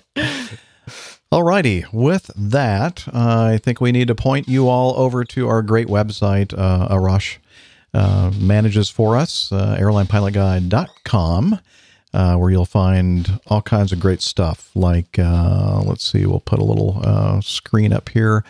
so I can read. Oh, that's too small for me to read. But with the podcast, we have APG on YouTube, Thank you. APG Crew, Plain Tales, APG Library, Coffee Fund, APG Store. Contact us, and a calendar. There you go. Couldn't have said it better. And we're also on social media, or what I like to call the social meds. Check us out on Twitter. We're at APG Crew. You can also find our individual information pinned to the top of that page. You can head over to Instagram, also at APG Crew, and Facebook.com/Airline Pilot Guy. So head on over there, pick your favorite social media, and we will see you there. All right. And let's see. As always, we have our Slack team. If you want to become part of our Slack team, let's see. Hello. Time for Slack. Okay, but I'm dripping wet. Yeah, we know. There he is on the video, if you're watching the video version of the show. And if you're listening to the audio only, if your podcast player allows it, you'll probably also be looking at Hillel with some kind of an item in his right hand. We're not sure if it's a loofah or if it's a burrito or some kind of a combination of the two, but anyway. A loofarito. A loofarito. That sounds like somebody's name. What was that? Ferrigmo. Sounds like a fancy... Lou Ferrigmo. That's what it sounds to me like. Anyway, so Hillel, please tell us about Slack. APG listeners, please join us on our Slack team. Slack is a communication, coordination, and sharing platform that works on your mobile, laptop, or browser. On Slack, we share news and ideas, we suggest episode and Plain Tales topics, we plan events and meetups.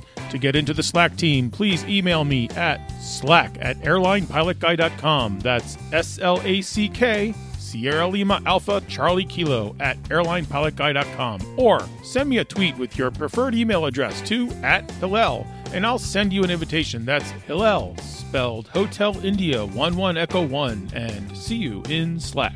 Thank you very much, Hillel. We do appreciate it always, managing hey, that. real quick, congratulations. Where are we? How does this thing work? No, he's disoriented again. Sorry, I didn't mean to. That's okay. Go ahead. I'd say congratulations. I think it was his daughter's bat mitzvah today. So I'm just glad he was able to join us here at the end of the show. Took a little bit of time out from the bat mitzvah. I did not say that right. Bat mitzvah. To tell us about Slack. Thank you, Hillel. So, very important part of our community. And we also, another huge part of our crew who is largely unseen behind the scenes, our producer, director, and just all-around good friend, Liz Piper. We see you though, Liz. Absolutely. Yeah, we can see her. Always in present. Toronto. Thank you for all the hard work. We do appreciate it. And she's still struggling sans MacBook computer, so hopefully she'll have one of those in her hands in the next few weeks. It'll be much less stressful for her, I'm sure. And until next time, wishing all of you here in the States happy Thanksgiving and clear skies and limited visibility and tailwinds to all. Take care and God bless. Happy Thanksgiving. Happy Turkey Day, everybody. See you next time. Bye, everybody. Enjoy the pecan pie. Because we're all turkeys here. Yeah, he's up in the sky. It's the airline pilot guy. Good day.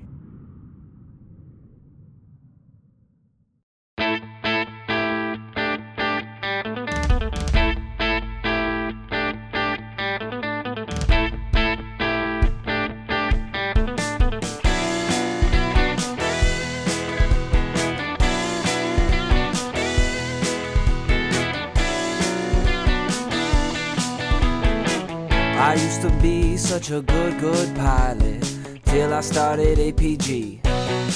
I opened doors for little old ladies. I helped them to their seats.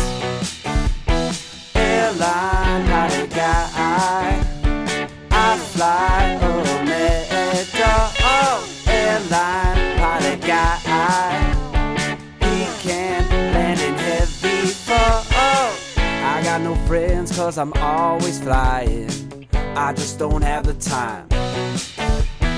But I can land this old plane I can land it just fine. Airline pilot